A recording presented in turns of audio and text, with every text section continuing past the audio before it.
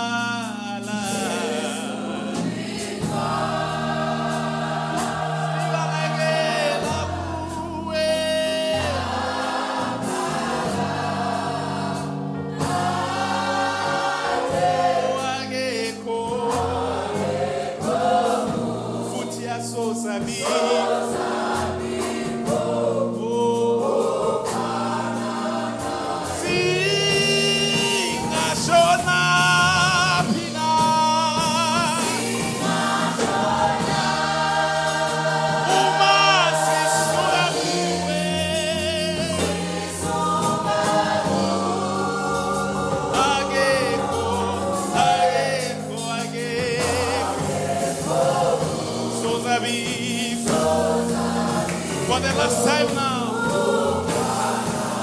Sing Ashona Pitina.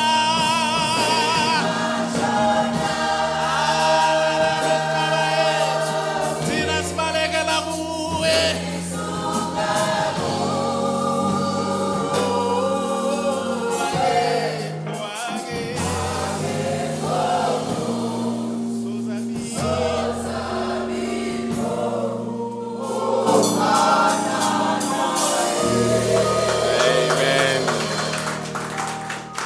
Amen. I greet all of you in the name of our Lord Jesus Christ. Are you happy to be here this morning? Amen. We are very much thankful. It's just a sweet spirit sweeping over the congregation this morning. How many feel His presence? Amen. Remember, the singing, the praising, and the praying is to invite His presence.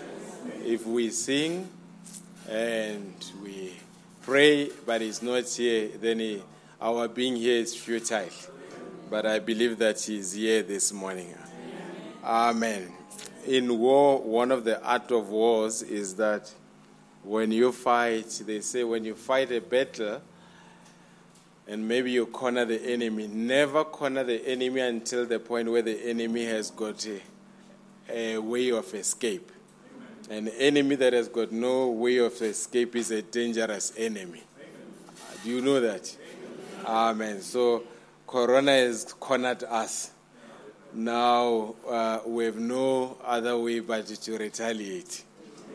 Amen. And say, until this far, no further than this. Amen. So let's pray until we return back to normality. It is not very easy because when people come to church, people come because of different pressure points. And it's never easy to say, don't come to church. You don't know what the person has been through that week. You get what I mean? Amen. So it's a very delicate process that needs wisdom and the leadership of the Holy Spirit. Amen. But we appreciate you being here. We've got a minister that will minister, but before we do that, Brother Paddy has got an announcement that relates to their office. Amen. So just maybe take a seat 1 second.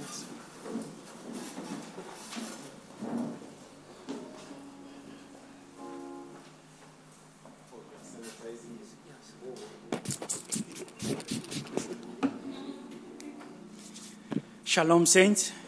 Not much to take your time. It is good to be here. From the office of the trustees, we appreciate you from moving from those. There were those that were still putting money through the bank via transfer and depositing it through the bank, and then the others who were collecting it here. So now with this pandemic, we try everything so that now we can be safe, all of us. So we encourage all the saints to continue to deposit money through the bank.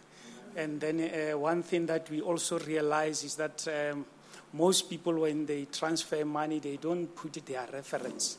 It is important that you put your reference. Before you send the money or deposit, please make sure that now you put your reference.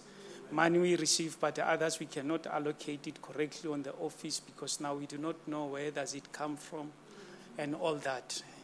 It's not a problem. There are those that wants to give without us knowing. It's not a problem. They can do that, but we encourage you Lighthouse members now that now whatever you do, please put your reference so that now we can know what is happening and then it can be easy for our administration. Thank you.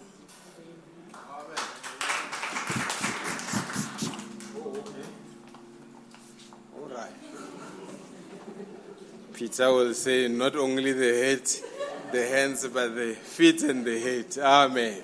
We appreciate the Lord. Amen. Let's stand to our feet. Brother Mutlabi will be ministering this morning. Amen. Last week we have heard about the gratitude. How many whose hearts are full of gratitude? Amen. The ability to say thank you to God and to your fellow human beings. Amen. Gratitude will take you very far. There is either you have gratitude or you've got entitlement. Entitlement, it says, it's mine anyhow. But gratitude, it means I did not deserve this help, but you gave me this help. Are you with me? Amen. So we appreciate the Lord for the authentic weight that is being given. I don't know, as the churches are being opened up, I don't know whether false prophets, are they going to go back into usual business? Or have they used this quarantine time to reflect and sober up a bit? Amen. But we need the real. We need the real. Oh, are you here, brethren? We need the real gospel. Amen. Not a gospel, in Africa sometimes even superstitions are being misconstrued to be the gospel. Amen. I often say if the black cat crosses in front of you, it means it is going somewhere. Amen. That is simple as that. So we have no room for fear. We have no room for superstitions. We have no room for isms. We have no room for schisms. We have no room for such. We only have room for the word. After you have survived a pandemic, the best thing that you can do is to surrender full-heartedly to the unadulterated word of the living God. No time for this other noise that is going on. Just to say, this is the message, this is the way to revealed, and I yield myself to this weight. Amen. That is our desire. Give us a worshiping song as our brother comes to the fore. Which one? Okay, you've got it. When I remember what the Lord has done. Yes.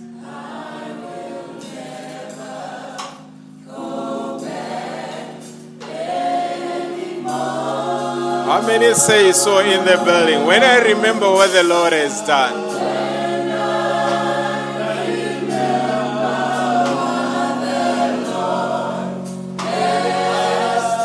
I will never.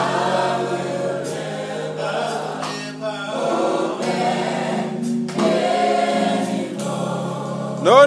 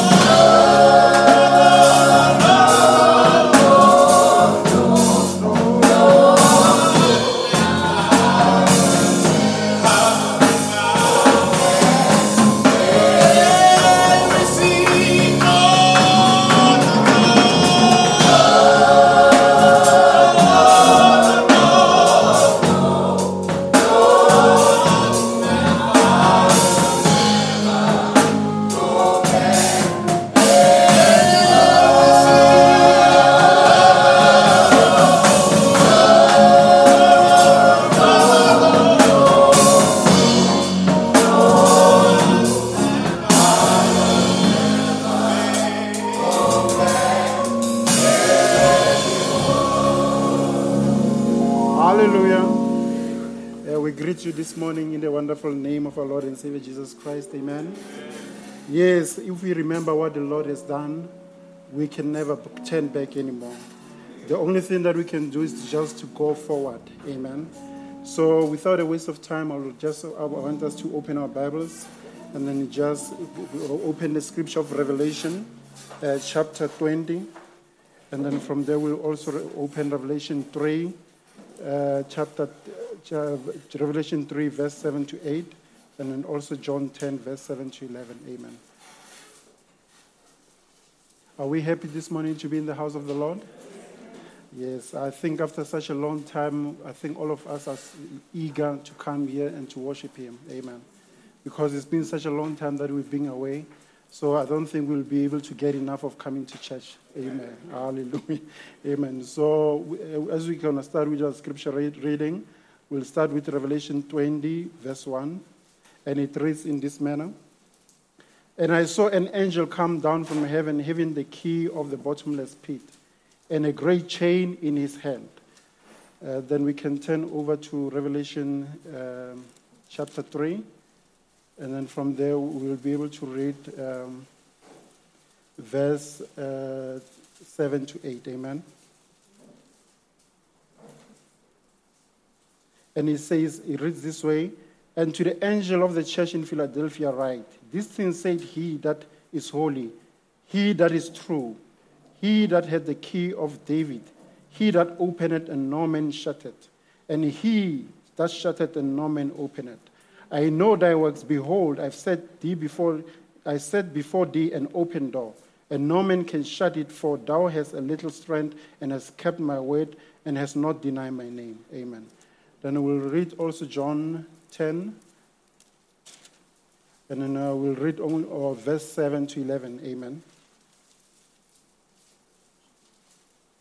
Then Jesus said unto them, verily, verily, I say unto you, I am the door of the sheep. All that ever came before me are thieves and robbers, but the sheep did not hear them. Amen. I am the door. By me, if any man enter, he shall be saved, and shall go in and out and find pasture. The thief cometh not but for to steal, and to kill, and to destroy.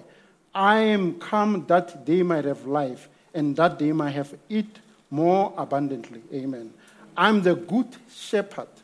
The good shepherd giveth his life for the sheep. Amen. We can just close our eyes and ask God to bless the reading of his word. Amen. Dear Heavenly Father, this morning we'd like to thank you again for this opportunity just to come and speak to your children, Father. And after such a long time, after all the world events that have taken place, we find ourselves back to where the whole thing began, Father. And we believe that this morning, Father, is going to come and speak to our children, Father. You're going to come and bless us, Father. And even, Father, you're going to come and speak to us, open our hearts, open our ears, Father, so that when we leave here, Father, we'll be able to be better people, to be able, Father, to fight the battle that lays ahead, Father. Because we've been battling all alone, Father, to be able to come here. And, Father, the battle that we've been through, Father, you are the one who prevails for us, Father. Even in going forward, we believe that you're going to do the same, Father. All the healing you've done for us, all the miracle you've done for us, how you've sheltered us all throughout this pandemic, Father. We believe, Father, it was not through our strength, through our wisdom, Father, but it was through you, Father, through your great word, through your love, Father, that we're able to make it through. Even this morning, Father, who's going to go through life, Father, we can look back and say, Father, that when everything happened, Father, you are the one who carried us. When the people were crying, Father, you are the one who was consoling us. When everybody didn't know what to do, you are the one, Father, who was consoling us. When everybody, Father, was up in arms, with their hands on their head, Father, you are the one who was comforting us. And even this evening, Father, this morning, Father, as we are here, Father, you're going to come, Father, and comfort us once more. Give us your word and feed us, Father. It's like the word we've just written, Father, that you are a good shepherd. You give your life for the sheep so that your sheep in turn might have life more abundantly. Even this morning, Father, we'd like to thank you for this word that you're going to give us to us, Father. As we're going to speak, may you take control of my mouth so that you are the one, Father, who's going to come and speak, and you are the one who's going to come and have the glory, so that your children, when they come here, they'll say, you are the one speaking to them. Because we come here all the time, Father, just to yield ourselves to you so that you can come and take control. We pray, believe in the name of our Lord and Savior, Jesus Christ. Amen. Amen. We can have the comfort of our seat. Amen. I greet you once more in the name of our Lord and Savior, Jesus Christ. Amen. I think we'd like to thank Brother Mpayan for the message that he preached last week of gratitude. Amen. Because I think the only reason we made it so far, it was through, we can only look back and thank the Lord. Amen. Because people with wisdom, they have already given up on us, but because of God, because of his love for us, because of the faith and the prayer that we are praying unto him, Father, he managed to make sure that we go through. So I think the message of gratitude, after such a long time, after being on lockdown, it was very appropriate, because there's no one else that we can thank except to thank the Almighty. Amen. And then even if you can look at the events that happened, you could realize that it only took faith, it only took prayer for us to be able to go through. Because even the scientists, even the professors, the doctors of philosophy, you can name them, when the whole thing started, when this pandemic started, they were all dumbfounded. They did not know what to expect. But the only thing we knew is that we are under the shelter of the Almighty. And in being under the shelter of the Almighty, He's the one who got us through. And even I remember another doctor that I was working with, he came and he said, Mutlabi, aren't you afraid? And I told him, no, I'm not afraid. He says, you mean you're not going to catch the virus? I said, no, normally if it happens that I catch the virus, remember there were statistics that were given that 80% of the people, if they get the virus, they will have mild disease or no symptoms at all. And then 15% will have moderate symptoms, and then 5% will be critically ill. So I told him, no, for me it's easy. Either I'm not going to be infected, or if I'm going to get infected, you can count me on the 80%. You cannot put me on the 15%, neither can you put me on the 5%, because there's a God that we pray for, there's a God that we worship. So each and every time we look at a challenge, He's the one who will take us through. Amen. I know that we lost some colleagues, we lost some loved ones, but I think this morning we should be glad that in Emalaklening Church, we have all managed to come back in full complement. Where we did not lose any single person. Because if there was a person who was infected, he was either in the 80%, whereby he had no symptoms or mild symptoms. And then even if it happens that you are moderately ill, you are not so ill that you needed to be hospitalized. Even if you needed to be hospitalized, you will be in those category of people who will only be put in a general ward, not to be ventilated, not to be declared dead. And even if it happened that you are even going to be ventilated, you are going to be in that portion of people who are going to make it through. Yes, because of what? Of the Almighty God that we serve. Amen. And then for that, we're grateful. And then even if it happens that you die, you knew where you're going to go. People, you may find out some of the people were doubting. They were thinking, where are we going to go? What's going to happen to us when we die? But with you, your path was set. You knew exactly what's going to happen because your life is not planned by man. Your life is planned by God. And He's the one who leads us through. Amen.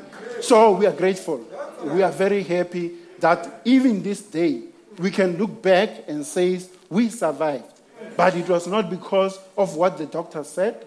It was not what our friends said or what they did. But it was because of the Almighty God who took us through. Amen.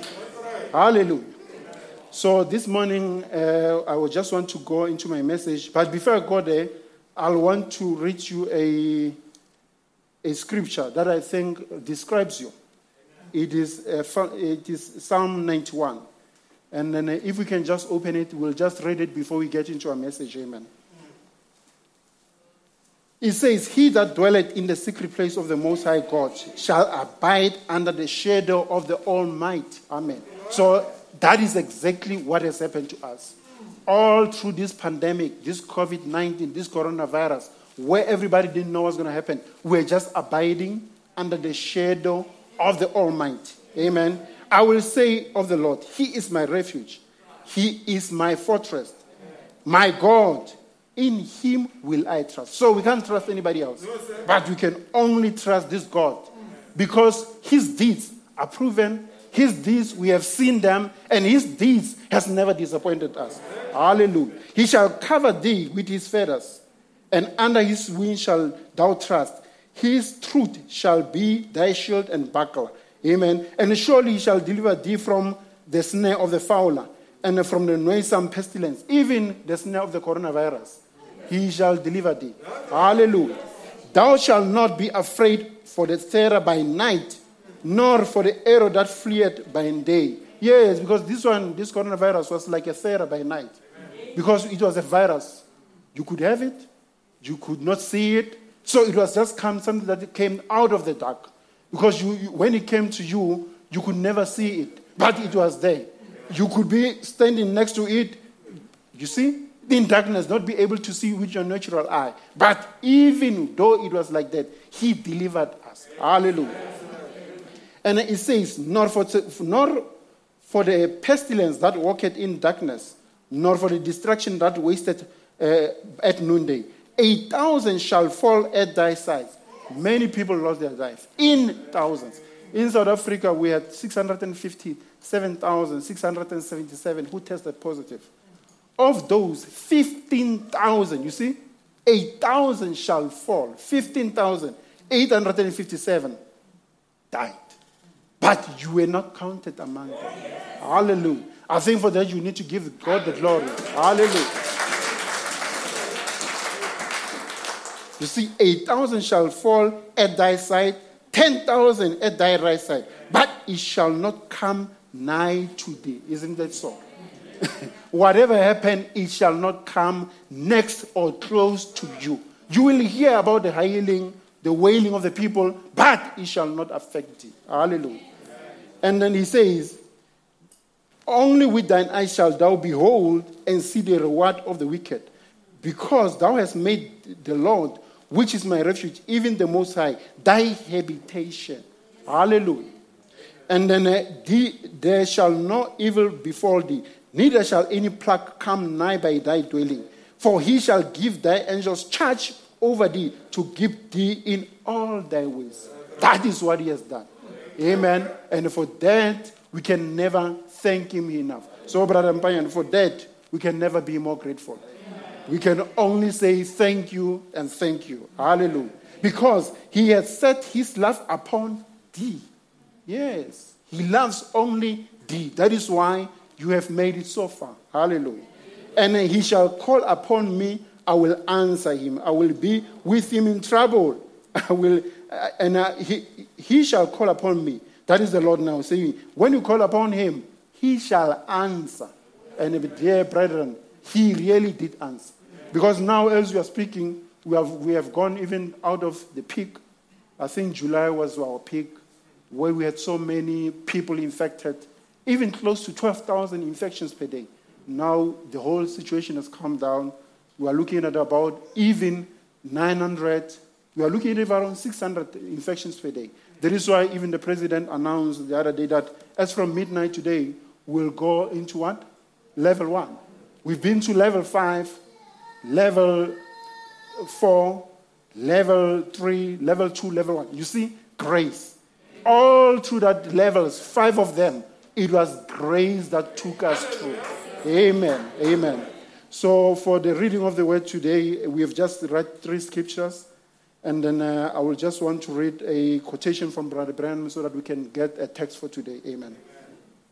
I will read The Key to the Door, which was preached in 1962, October 7. Amen.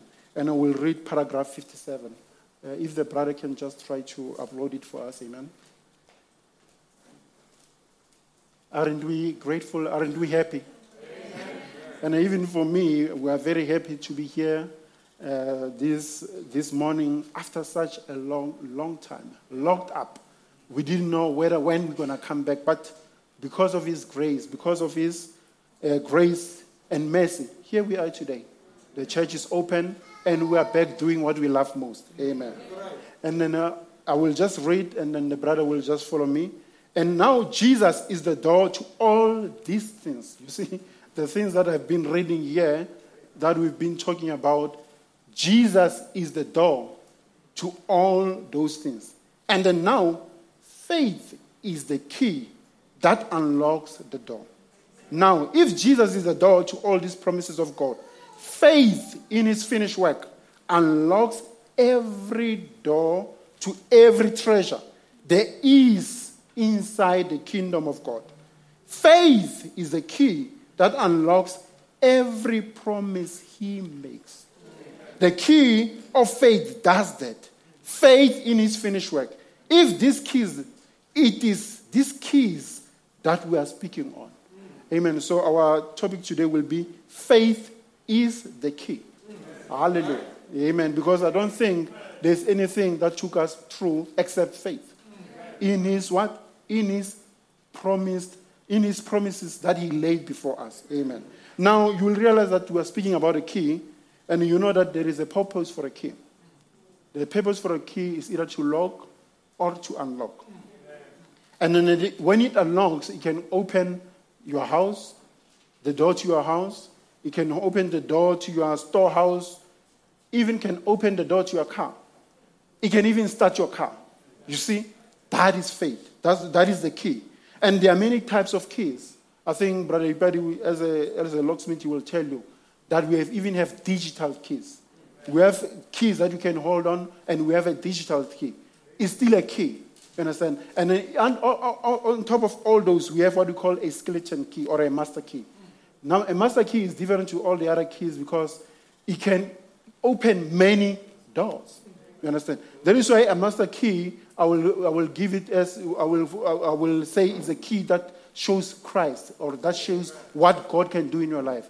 Because I will just mention something that Brother Branham in the message Visions, he says when he was seeing a vision, and then he was busy praying for the people, there come a time when people will pull, the faith of the people will pull.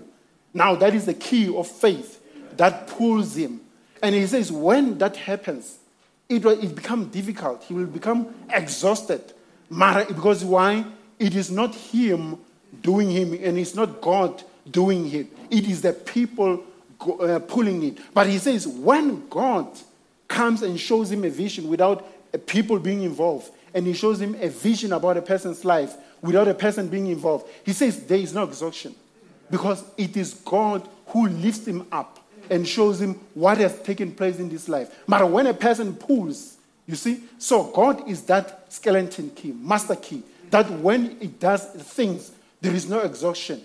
Everything is perfect. But we, with our faith, that is why there are levels of faith. When we pull, there is a level that you need to reach to be able to achieve something, to be able to go and open the door that is Christ. But when God does it, the door just opens. That is why he says, when I shut the door, nobody can open. When I open the door, nobody can shut. That is God doing it. But for you to open that door, it needs effort. It needs desperation. You need to raise your faith to a certain level. You need to get into another realm of faith to be able to open that door. But all throughout, the one thing that does it is what? Faith.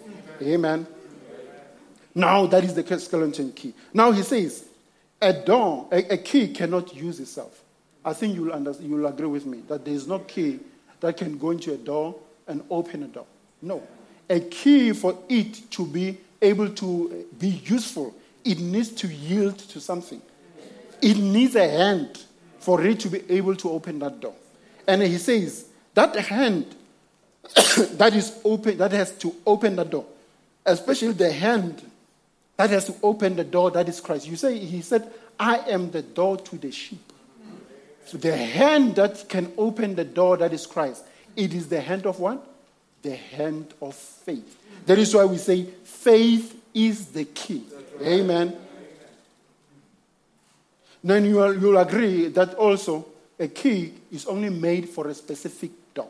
That is why for you to be able to open the door that is Christ, you need only a specific door. You cannot come with wisdom and try to open the door that is Christ. No, brother. You need the key of faith for you to be able to do that. Amen.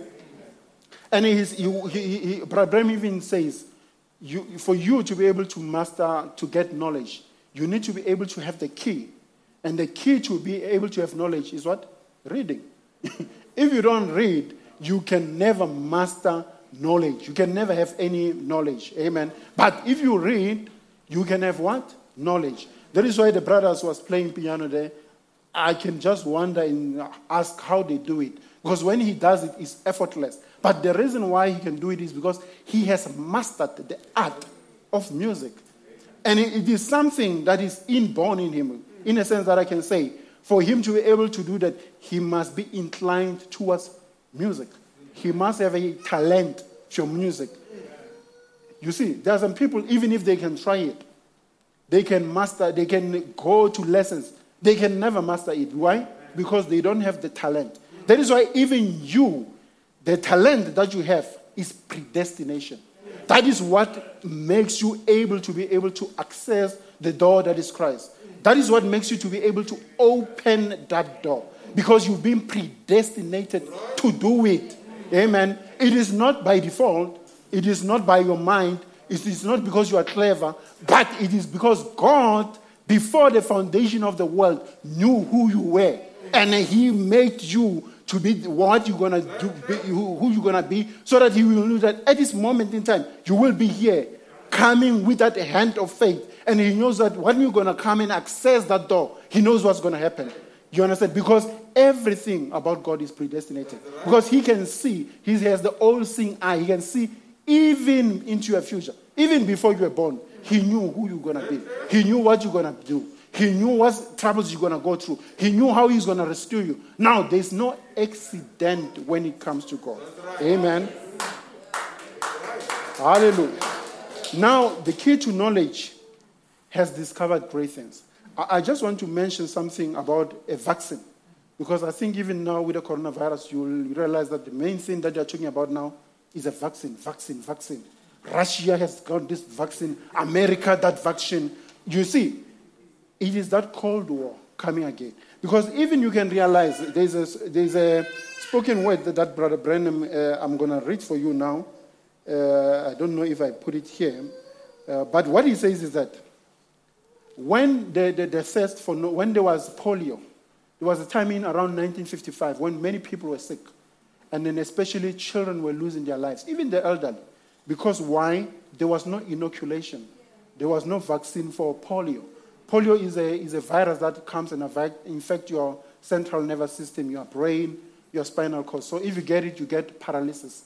Now, he says there was a doctor who came to him and said, while he was driving one day, saying, if people could just see how it feels to come to be able to go into hospital and see people on a lung machine. You see, the same thing is repeating itself. People on what? Lung machine. What do we have with this coronavirus now? Ventilators. You see, it is the same. It shows you it is the same devil, the same demon. But Brother Branham says, because we would like to thank God for medicine. Because when that scientist, he talks about this scientist called Jonas Salk. He was a doctor there in America who discovered the FAX vaccine for polio. Now it was what did he do? It was an inactivated dead virus of the same virus that he made into a vaccine, and then you could inoculate it and inject it. But at the same time, there was another guy called Sabin, Albert Sabin. He was also a doctor. In 1955, 1961, Dr. Salk was discovering this vaccine. Now, okay, let me tell you a bit about Salk. Salk was a Jewish immigrant. Now, this Albert Sabin was a what? He was a Russian immigrant. You see now, Cold War again. Again, the same thing that is happening all over again. Now, when Jonas Salk discovered this vaccine, his was made from what? From a dead virus. And then the trials were started in America. After they were started in America, then inoculation was done, and the vaccine proved effective. But Sabin did not believe that a dead virus can mount the necessary immune system. You see, brother, immunity. We go there to the same thing again, immunity. It couldn't mount a strong enough immune system. So he himself was busy with another vaccine. This one now was from a live virus, which activity has been reduced so that it doesn't cause any more disease. And now you will realize that with Albert Sabin, the one for Salk had to be inoculated. But with Albert Sabin, his was the polio drops. I think mothers, they know. When you have a child, especially here in the developed countries, you'll go there and they'll give a child polio drops. Now, it is from Sabin. It is Albert Sabin's invention. Now, the problem with this is this one now. In the developed countries, especially in America, you will realize that they are busy phasing out polio drops. They are going back to the inoculation that was done by Salk. Because with the polio drops, because the virus is still alive, it was still causing some outbreaks of the infection. So it was not a perfect vaccine. So, Brother Branham, when you read throughout him, he's only advocating for what? For Salk. And this proves you that the prophet is never wrong. That's right. Even up to today, while the whole world went in and then adopted Albert Sabin's vaccine, even then, the prophet was still advocating for Salk's vaccine because the prophet has an all-seeing eye. He could see even into the future what this vaccine is going to do. But now it was the same thing, the Cold War. One from Russia, one from the West. Amen. So now, even this day, when we are looking at a vaccine, you should know that Brother Branham advocated for a vaccine. Even when we get a vaccine for coronavirus, you are encouraged to go there and get it. Because Brother Branham says, if only this thing was discovered a long time ago, all the deaths, all the palsies that we've seen, all the paralysis that we've seen, the mothers crying for their children, not knowing how long will the child be on a ventilator, whether he's going to survive. He says, all this suffering will not happen. He says, I think it's the quotation that the pastor read. He says, I'm for everything good. Everything that is good and sober, that is what I'm for. You understand? Now, even for us this morning as major believer, we are for everything that is good. Everything that is for the development of the human race. Amen. So when the vaccine comes, don't say no because of what. No, I'm not. No, brother, you go there and you take it. Even when Brother Brennan used to come to Africa to be able to preach here, he will have a yellow vaccine. There is a message where he says, my arm is still sore from the inoculation that I still have. Now, if the prophets can have an inoculation, can have a vaccine, who are you to deny it? Hallelujah. So now when the vaccine is advocated, you must go there and have it. Hallelujah. Now that is the thing about the vaccine, that it is on the way, but it will be the same Cold War. It will be the West against the East. Russia against the West. Amen. Now we read in St. John, the 10th chapter, that Jesus said, I'm the door. Now he doesn't say, I am a door. You see, he says, I am the door. That means he is the only door. You understand? And then he says, nobody can come to the Father except through me. You see? Because he's the what? Only door. He says, I'm the way, I'm the only way, the truth and the life. No man cometh unto the Father but by me. I am the door to the sheepfold. And all that comes before me is what? Enemies, thieves, and robbers. Now, I can tell you this morning, Jesus is the door to the sheepfold. He is the door to your salvation. Hallelujah.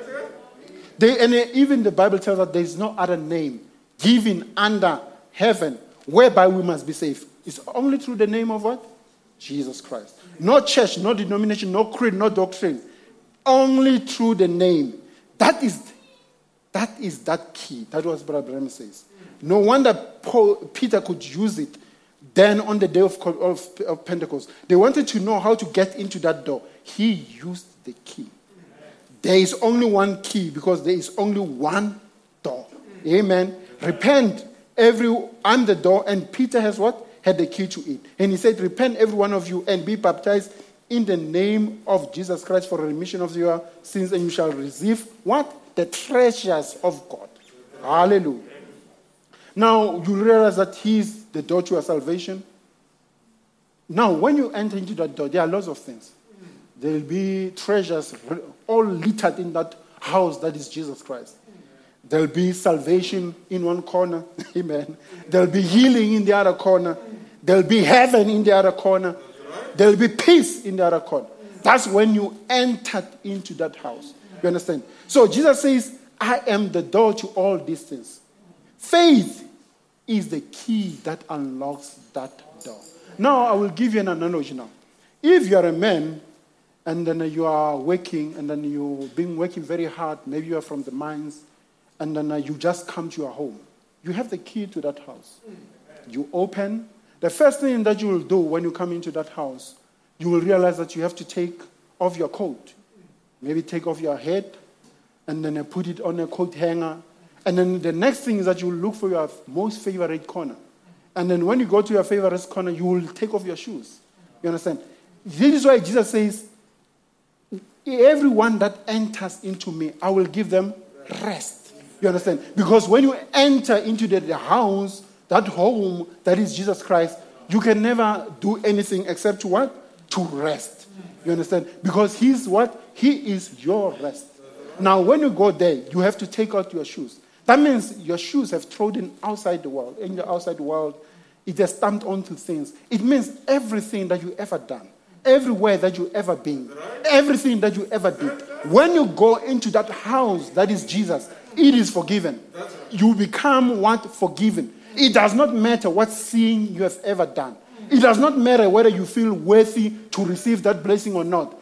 As long as He, Jesus Christ, you are in Him, it is all forgiven. It is all in time memorial. It is all in the past. Because when you go there, He will take what? He will advise you to take your shoes. Amen. So that you can what? Sit on your favorite corner, sit on your favorite couch, and relax. And be at rest. Because now you've entered what? Christ.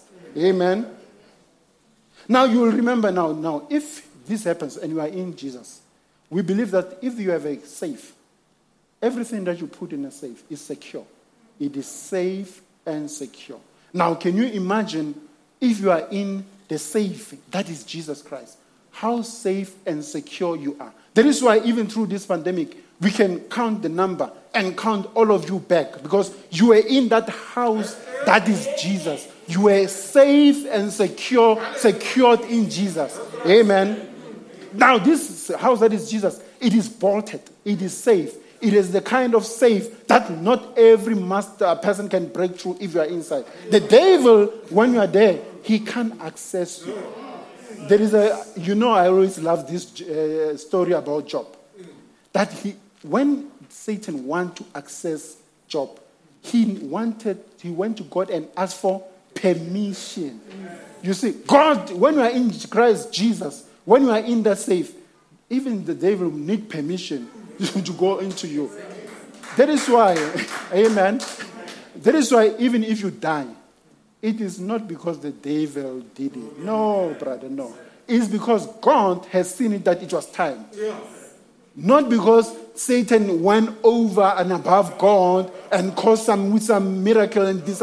No, say. With him, when you are there, you are what? Safe and secure. Amen. Now, when you go there, you will realize that when you come there from work, there is something that you need to realize that sin on its own is hard work. That is why when you come to Jesus, you come to rest. That is why you see people, how hard they work. Going to parties, dancing. You know, we as doctors, we see things. People even being addicted to drugs, taking stimulants, cocaine, speed, so that methamphetamine, so that they can actually party for the whole weekend. Drink for the whole weekend. Yes, Pastor, they do that. No sleep. They take stimulants so that they will keep awake. So that weekend, the person will party. Monday, what happens to him? Exhausted. Now you should be grateful that you are at rest.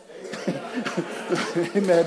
Because if you look at what is happening in the outside world, the people are busy destroying themselves. Yet they think they're enjoying themselves. Why? Because of what? Lack of knowledge. Lack of knowledge of what? Of the word. Amen. Now, when you come inside, you offload when you come into Christ. Every burden that you ever have, you just offload it. He says, come as you are. Amen. So there's no reason for you to doubt your worthiness when you come to him. Because he says, come as you are.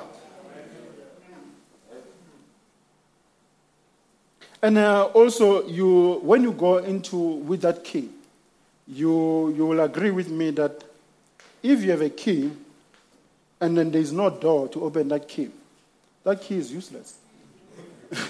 You rather just throw it away. Even if you can find it on the street and you don't know what it belongs to, you can get it, but it will be of no use to you.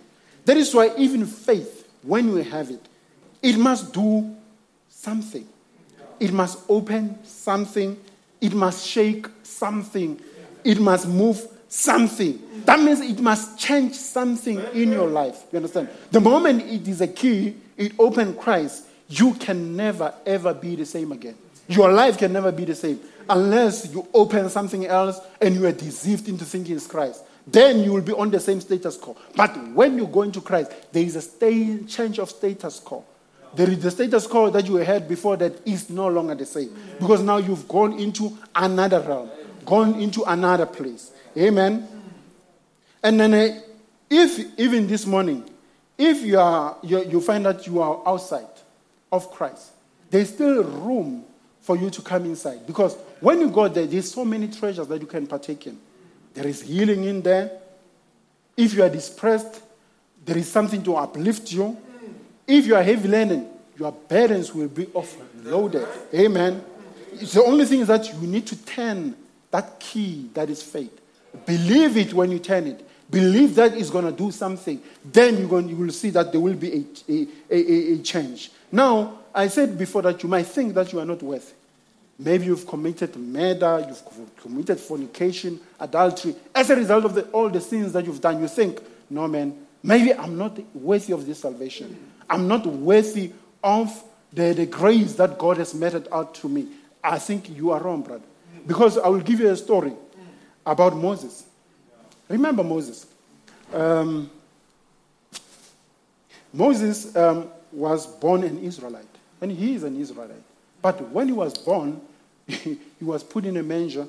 And then after being put there, he was put in the Nile River because at that time, Pharaoh was busy killing the children.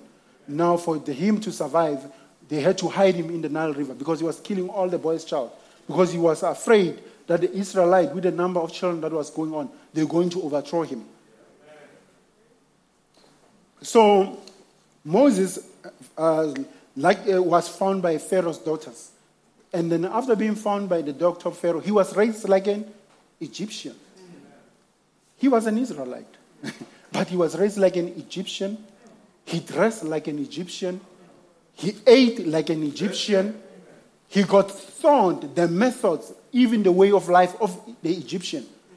To the extent that even the Israelites who knew him, when they saw him, they called him a sellout. He was a sellout because while they were busy suffering in slavery, you understand, he was busy enjoying himself, eating the best food, dressing in the best clothes of the Egyptian. But remember now, what did God say? He says, separate yourself from them. But now here was Moses.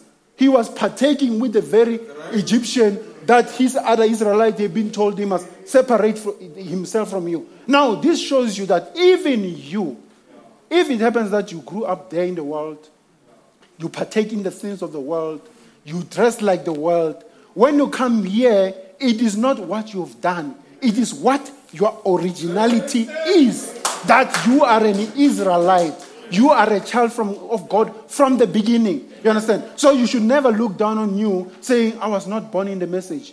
I just came here. I'm not worthy to do anything. I can tell you now, there are those Israelites who even sold out this very same Moses.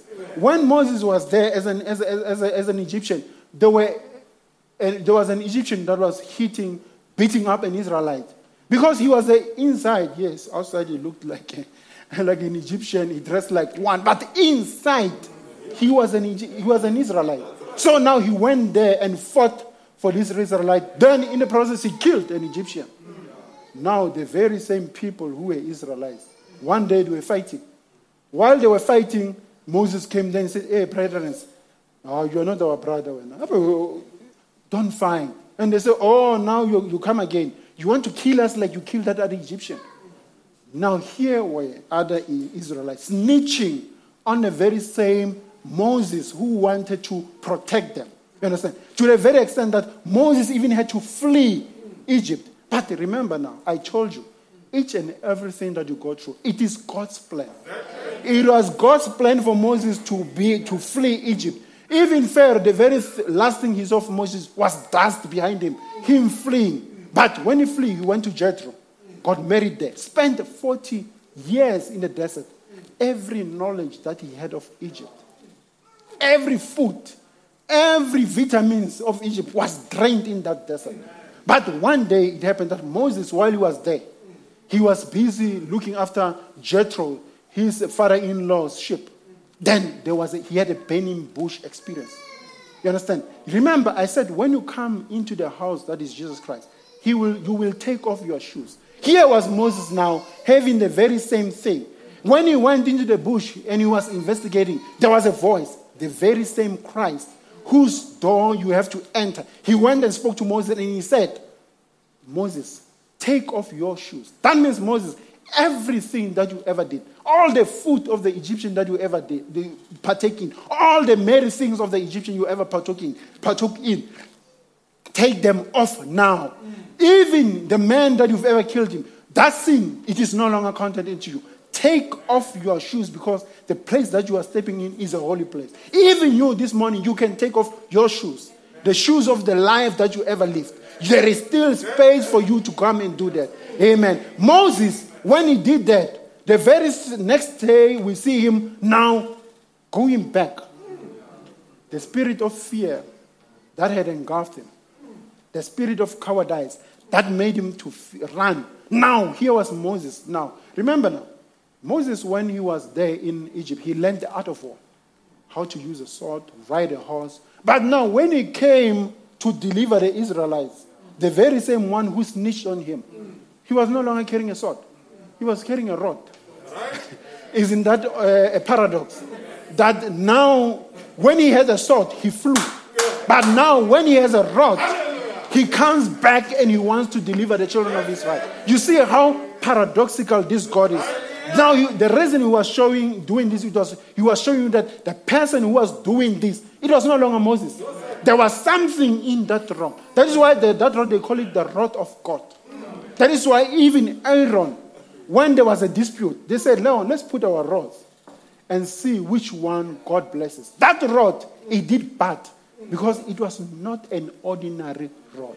Yet, it was a rod that was supposed to deliver the children of Israel. Even when they went away, when they come into the Red Sea, and then the children of Israel were surrounded by the Egyptian at the back, mountain on both sides, the sea in the front of them. Our brother, that called for desperation.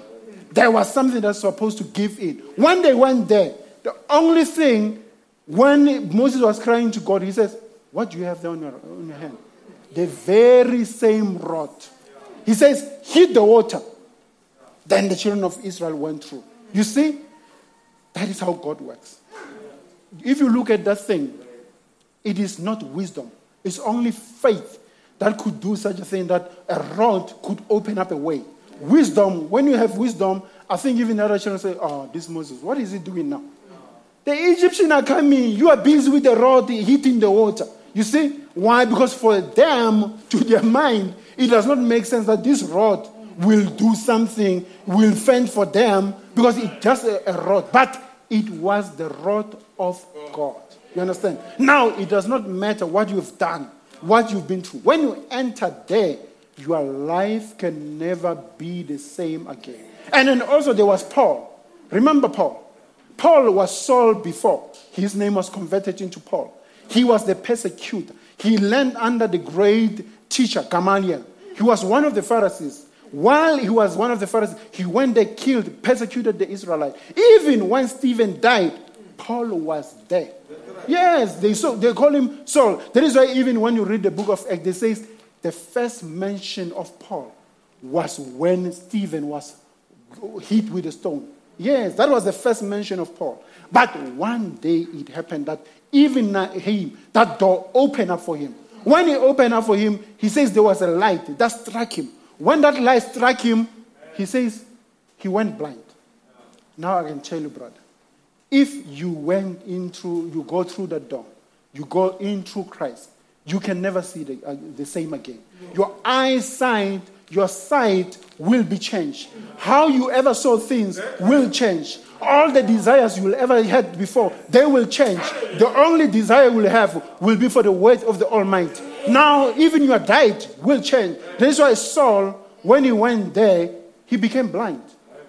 And the voice said, I'm Christ. I'm Jesus Christ, the one that you persecute. And he says, but I never persecuted you. And he says, the very same saints you are persecuting, you were persecuting me. And he says, go unto Damascus, then I will speak to you. Now, in Damascus, there was a man named Ananias. You see now, even today, after you've gone through that door, and then your sight has changed. For it to change, you need to have what we call an eye salve. Eye salve is like a lotion that you can put on your eyes. You need a servant of God to do that. And I can tell you that even in this day and age, we have William Marion Branham. That is the prophet that has been chosen in this end time to be the Ananias that went there and prayed for Paul so that he can receive his sight. He applied eye salve of the Spirit to Paul so that the eyesight of Paul can be what? Can be regained. But after that, he will never be able to see the same again. You understand? His way of life, his eyesight was changed. Hallelujah. Now, we also have Jacob. He was a supplanter. He was a thief. You name it. He was a trickster. He tricked his brother Esau out of his inheritance, out of his birthright. But you know what God says? He says, I love Jacob and I hate Esau. The very same trickster. But there was a time also when he also went through that door. When he went through that door, he met an angel. He says he wrestled the whole night with that angel. After wrestling the whole night with an angel, that angel broke his hip. Now when he went there, the next morning he was limping. Now even when you go through that door, you can never walk the same. Your walking will change. You will never be the same walk again. And the people who were looking at the Jacob will say, what happened to you? He looked like a crippled, but God blessed him. You see, to the very eyes of the world, it was like he was crippled. But to that crippling, he knew that he had received blessing from the Almighty. Even you, they will say, your behavior is crippled. How can you live this way? What type of a person are you? Why don't you go there and enjoy yourself? But you know that the reason you can't do that is because you've accepted something greater. You've accepted the Almighty. Hallelujah. Yes, so you see now, when you enter into death, your life is never the same. Something has to change. Your eyesight has to change. Your walk has to change. The way you dress has to change. Your shoes have to change. Everything about you, everything about your behavior has to change. Because now you've gone through what? Through fire. The fire of the Holy Spirit. It will burn everything that ever is around you. Your life, when you go through that fire, it will never be the same.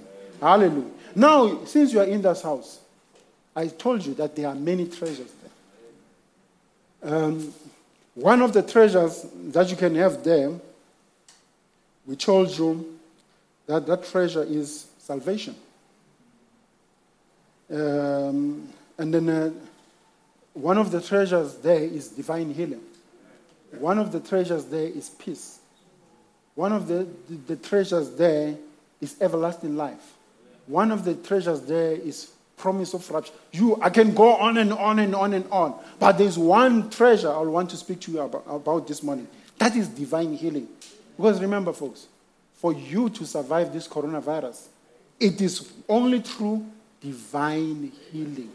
It is not through any medicine.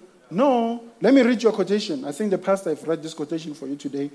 Before, then you will understand.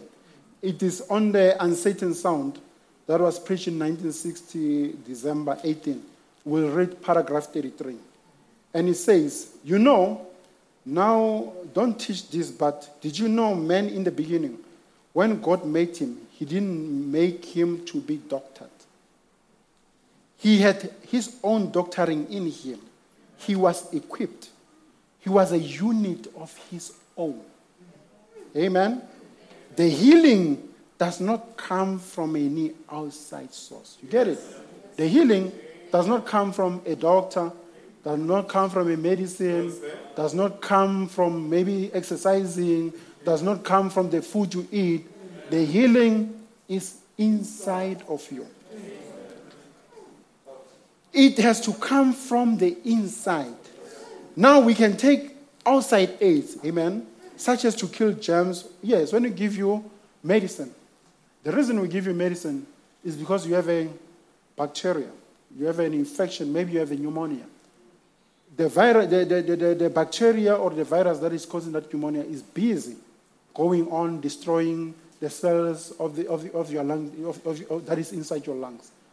Now, the only thing we do, we give you medicine to kill maybe this bacteria.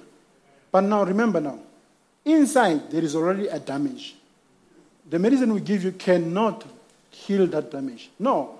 What God has given you inside, those antibodies, those cells, macrophages, phagocytes, you call them leukotrienes. There are so many. It's a cascade of cells, cascade of antibodies that can to come and ensure that you get healed.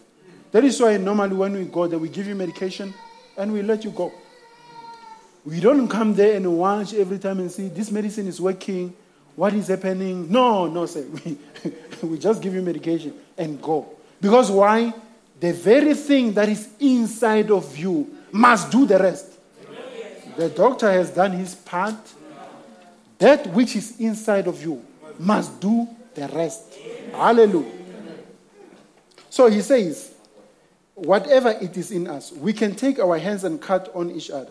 Take a piece out or something like appendix or a bad tooth or something and take it out. But healing does not come from anything you apply. No. If you have a wound, we apply for it not to have an infection. We don't apply the ointment for it to heal. No, sir. That is why we want you to keep the wound clean. If there is no infection, there is not even a need for an ointment. Just dress it to prevent an infection, because what is inside of you must do the rest of the healing. You get it now. Healing only comes by the power that is within yourself to build back the tissue that has been torn from the place it has been taken. Now, I think this is Dr. Branham speaking now. Amen. It is Dr. Branham. He says, healing only comes by the power that is within yourself to build back the tissue that has been torn from the place it has been taken. And therefore, healing is in you. You see? And then now, listen and think hard before you pass your thought of this. You see, that's not me. That is the prophet saying, listen and listen close and think hard before you pass what we've just told you now. Amen. Now, and he goes on to say in paragraph 34, man in the beginning, when he was made, a man is a God. He is absolutely a God, for he was made in the image of God, being a son of God. Then he is an heir of all that God is. A man was given domain, and the domain was the earth. You have power over fishes, over fowls of the air, and everything. He could just speak, and everything obeyed, because he was a God within himself. Not a universal God, no, but the God of the heaven and the earth. He was a ruler of his domain. He was a king ruler. That was man. But now he says this. This is one thing that I want you to listen to, because there's a testimony I want to give you. He says, even now in his fallen estate, now he still has the appearance. In his what? Fallen estate. He still has what? The appearance. That's not me. That's the prophet saying it. Amen. So you don't forget that one. Even in his what? Fallen estate, he still has the same appearance. Now we can read also on demonology. We'll read physical realm, and we'll read paragraph 90. And it says, now remember, that fellow that came and said he had a gift of divine healing. The gift of divine healing was in you if you got healed. The gift of divine healing was in you if you were sick and you got healed. The gift of divine healing is in you. If you have coronavirus and you got healed, the gift of divine healing is what? It's not me, brethren. It's the prophet. Hallelujah.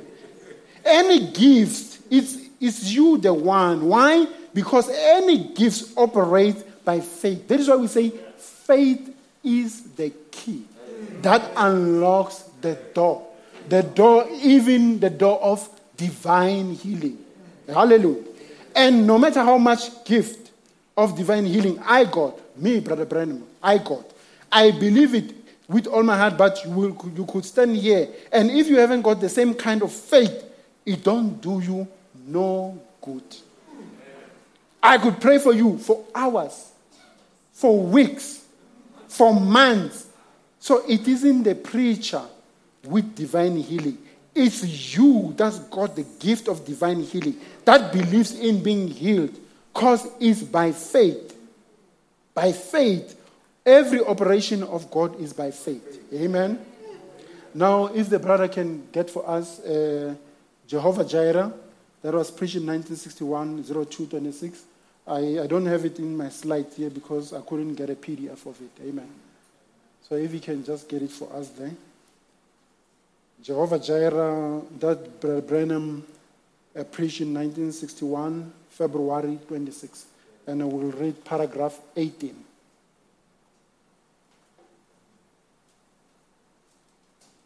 Oh, the font is too small. Paragraph 18, 1-8.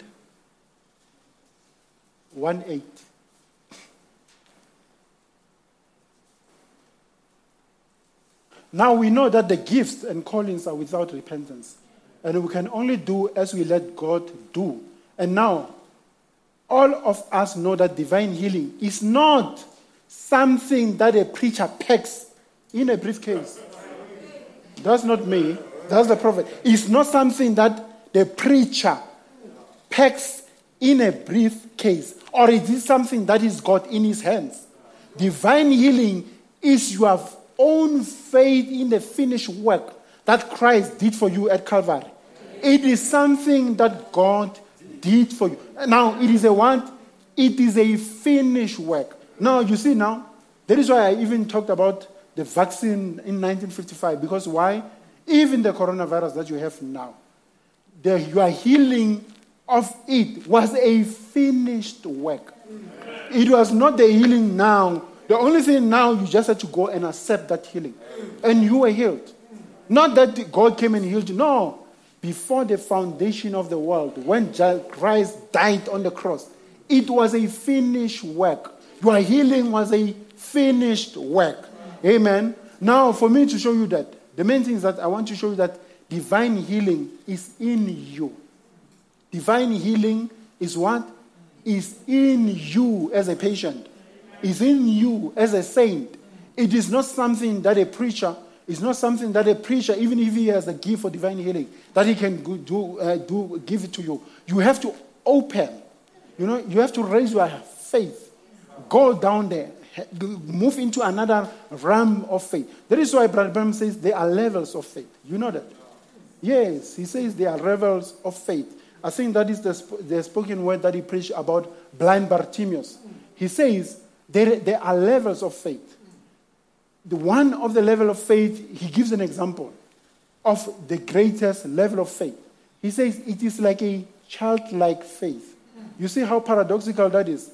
The greatest level of faith is a childlike faith.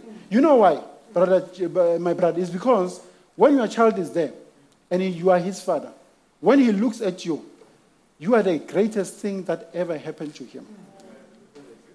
Whatever he needs, you will provide it. Whether you believe it or not, for him, you, the father, will do it. If it happens one day that Mike Tyson comes and he threatens him and he wants to beat him. You know Mike Tyson? Yeah, and he threatens him and he wants to beat him. His father, hallelujah, with a faith, that childlike faith that he has, Brother Dipadi, you will go there and beat that Mike Tyson. That is the faith that a child has. If he's sick and he needs medication, he will come there and cry, Mommy, you the mother, you must give him something to heal that pain. You see, it's a childlike faith. That is why, brother, the pastor read a quotation for us saying there was a boy, I think it was raining, and it was thundering.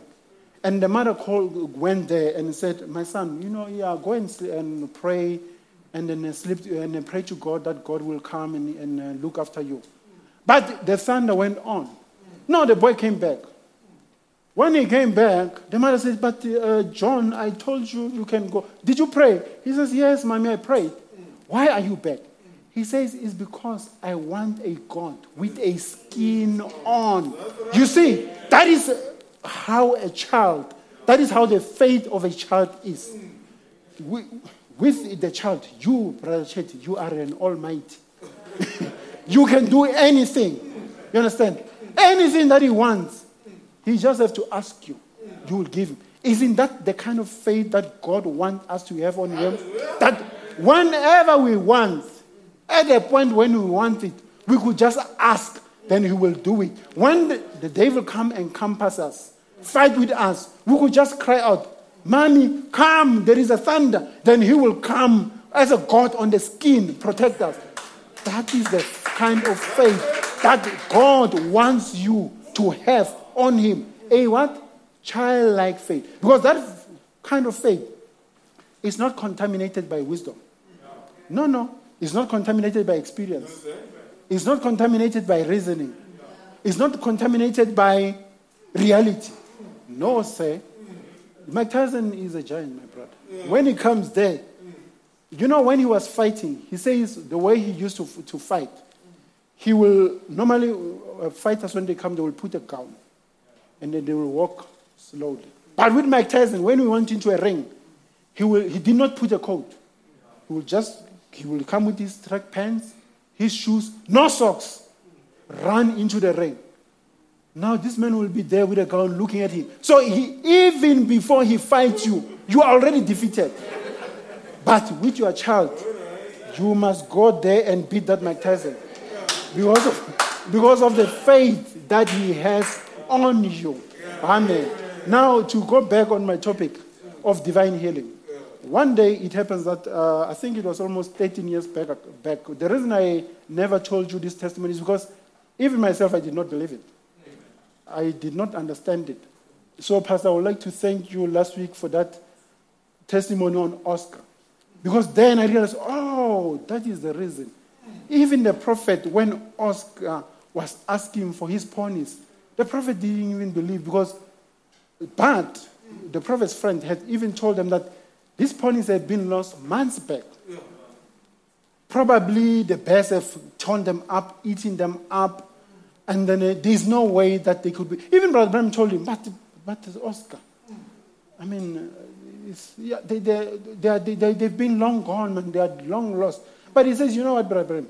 The very God that when I saw you praying for my mother, the very same God that I saw you healing people, I prayed to that God to bring Oscar ponies back. Because this Oscar was an Indian.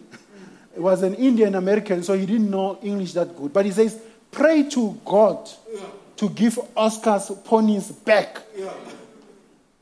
Now, months went by, and then Brother Branham had a vision. In that vision, he saw Oscar's ponies in the snow.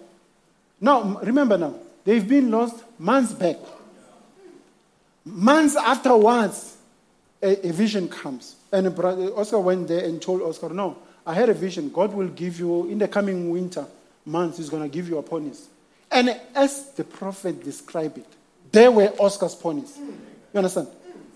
It means, even you, it does not matter whether the preacher or the person praying for you believes it.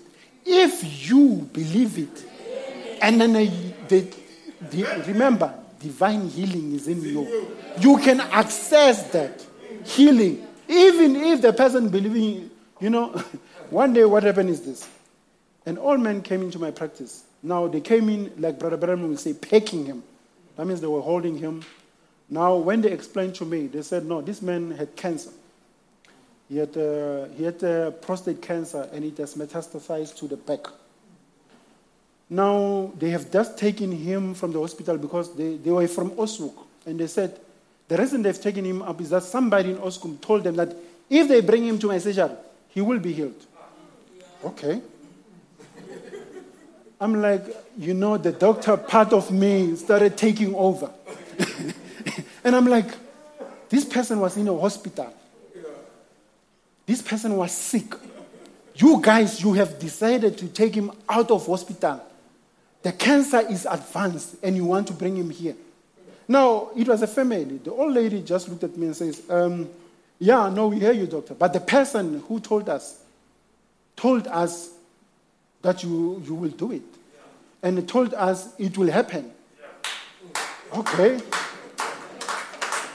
I'm like, okay, all right, fine. Fine is fine, okay. Well, I was like, okay, the man was in pain. He couldn't even move. He couldn't even walk. The cancer is spread to his spine. Now I said, what to do? I gave him the best painkillers we can, just at least to ease the pain so that they can go home. So we injected him, gave him strongest painkillers he can get, and they left. Now, I think it was about a month. The old lady, now the man didn't come. The old lady came. Now he said, doctor, even me, I have a problem with my knee here. I also came. Okay. Now, the moment I saw him, I remembered. Now, I was afraid to ask him because what happened? Yes, I was afraid to ask him what happened because for me, looking at the old man, I thought he has gone, passed. Now, I said, okay, if I don't ask him, he'll say, this doctor doesn't care. Let me just ask him, how's the old man? He says, no, he's going to look after his cows.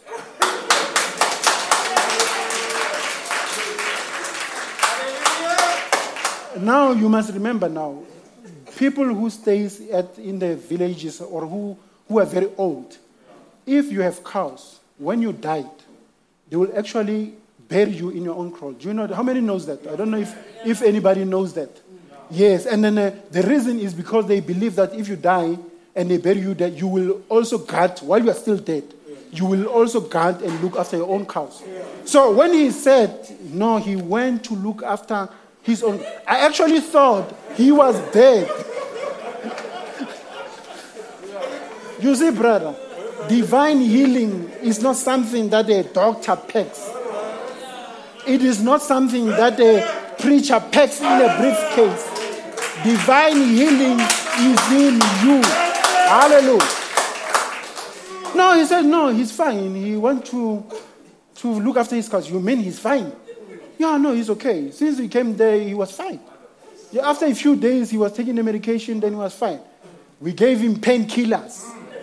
That is not medication to heal cancer. Now, my problem was, I did not believe he was going to get healed. Yet, he got healed.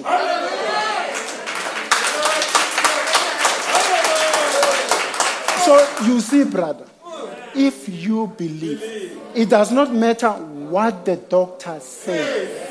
It does not matter how well advanced the cancer is. If you believe it, hallelujah. If you believe it, it will happen. They took him out of the hospital. Believe me. Even when I was chastising them, they said, "Maar doctor, this is not what they told us." Yes, no. You see, a childlike faith. That's what's going to raise the finger of God. And when the finger of God is raised, there's no devil, there's no demon that can withstand that finger. Hallelujah. There is nothing. When he does that, cancer is gone.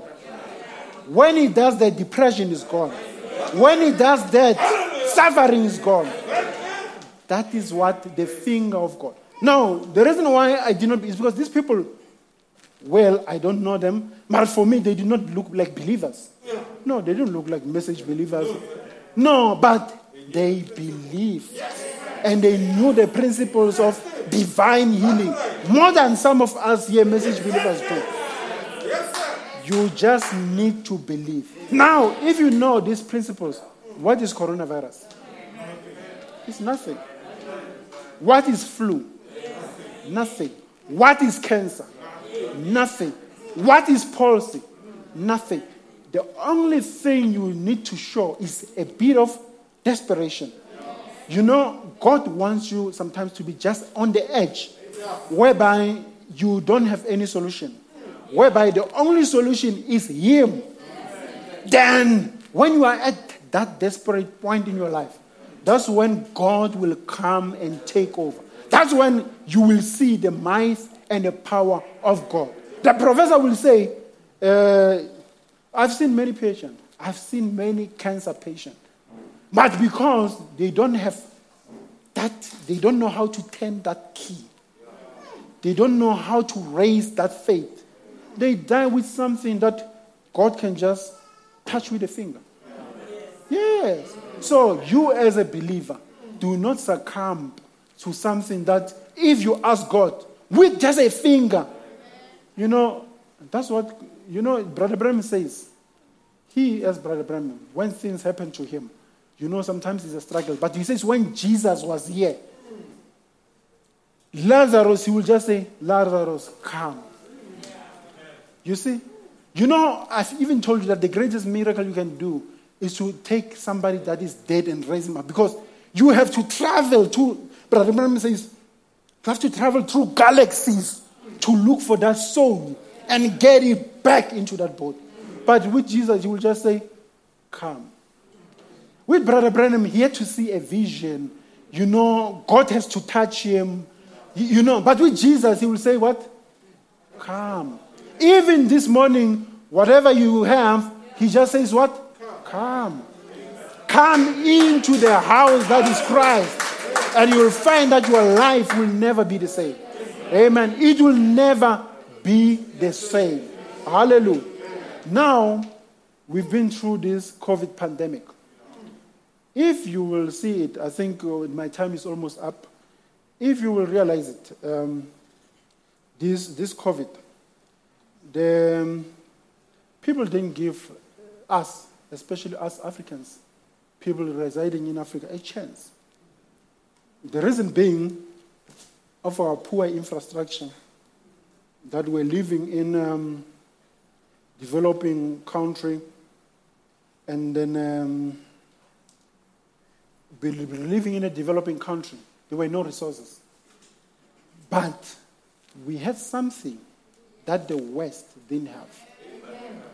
Even though our resources were so depleted, there was something that even today, when they look, they're still amazed. They don't know what happened. They don't know what took place. They can't even point the finger how it happened. They say, even the others were saying, maybe because we are poor, because we are living in overcrowded, maybe this coronavirus, because it's in the same class as the common cold, we develop a bit of antibodies against the coronavirus so that this coronavirus couldn't kill so many of us. Remember, brethren, in Italy, many people died.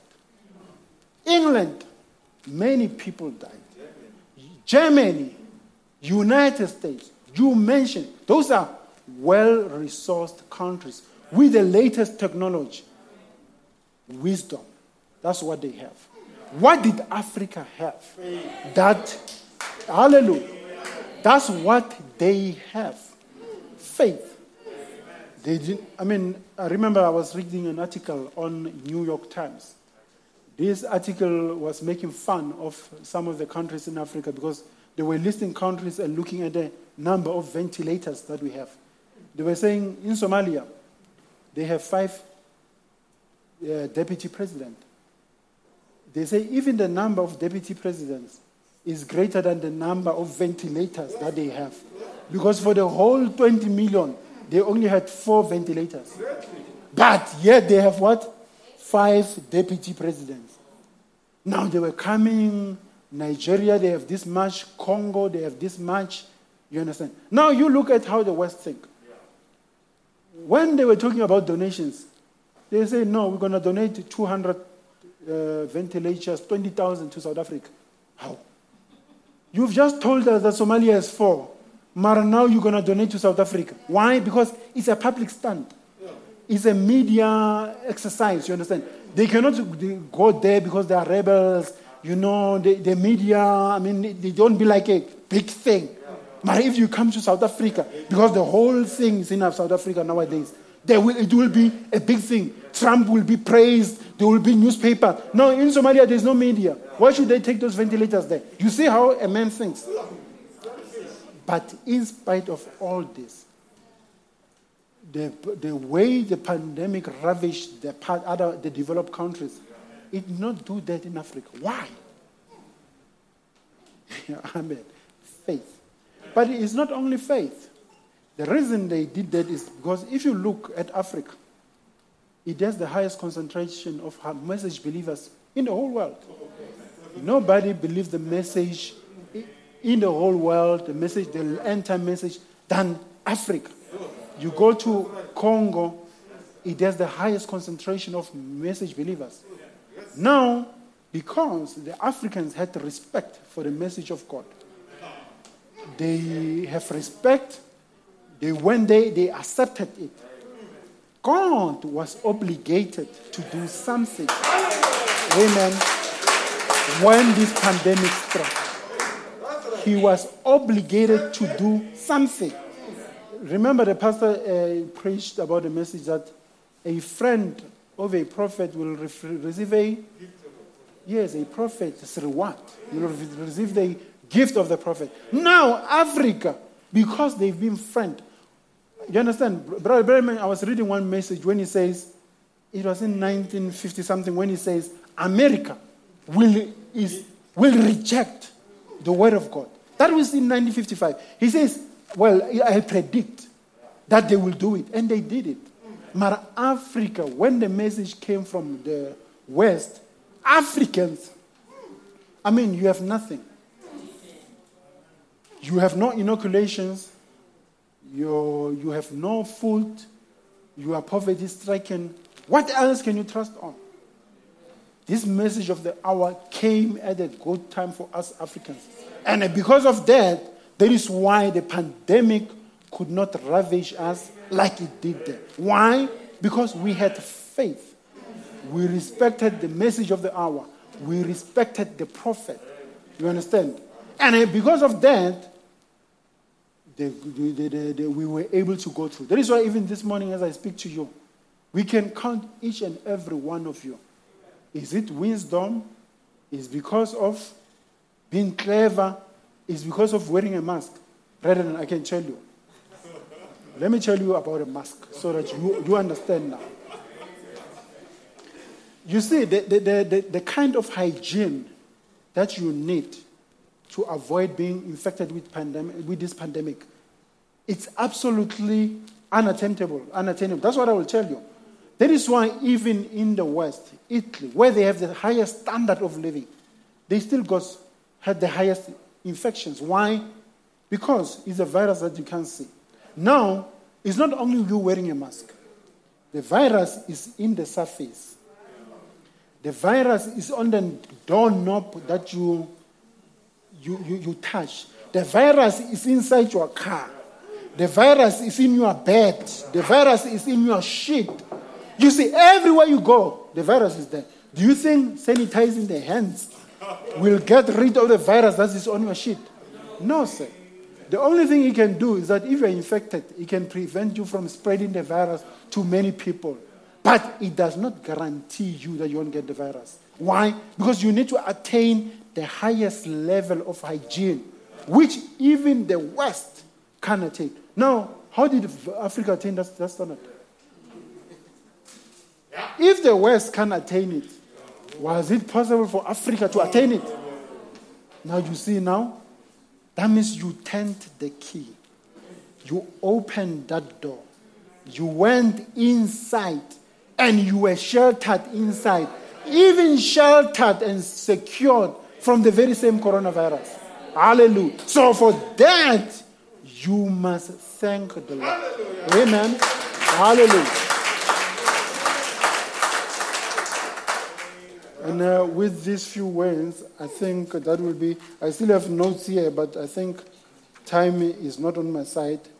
So we will just ask the pastor if we can just sing a song, and then from there the pastor will come and take over. And the other thing is because Africa, because of how they believed the message, they created an atmosphere. Brother Branham says you must create an atmosphere for faith to be able to operate in. Now, because of that, Africa raised the level of faith to an extent that the faith felt welcome. Faith felt at home in Africa, so that it could go there and flex its muscle, show what it is. It could go there and show what it can do for the African people. So for that, we would like to thank the Lord. And we can never thank him enough. That is why Brother Mpanyan says, we must show gratitude. Because we can never, ever thank him enough. Hallelujah. So we can just stand up and then the musician can come. Amen.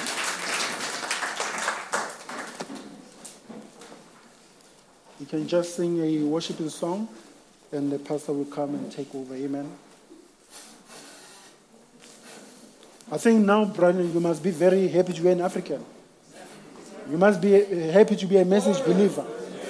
Because of the faith that you had in the prophet, because of the way you respected the message of the prophet, the way you kept the message of the prophet, you've been rewarded with what? Surviving the pandemic that is coronavirus. Hallelujah. Amen. Pastor, you can come in. You can just give us a song, my brother.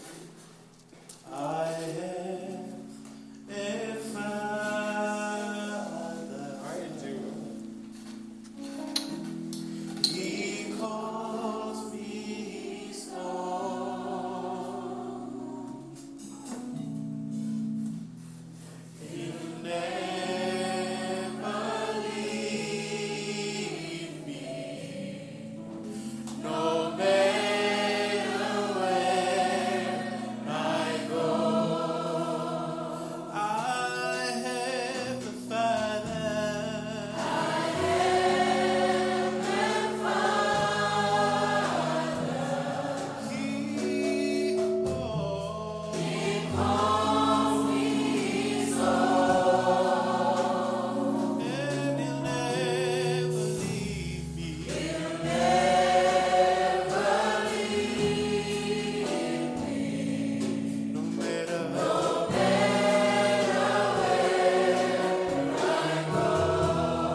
He knows my name. He knows my name. Knows my every thought. He knows my every thought. He sees each tear that falls, and He sees everywhere. Oh, He knows my name. He knows my name. Knows my every thought. He knows my every. He sees each tear. He sees each tear that fall, and hears oh, I have the Maker. I have the Maker. He formed my heart.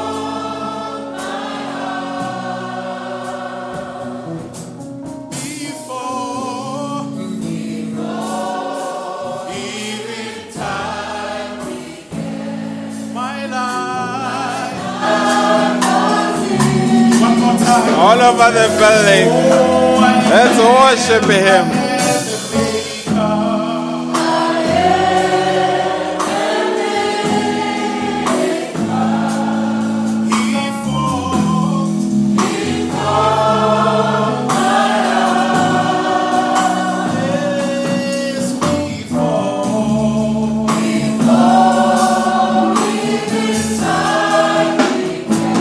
life.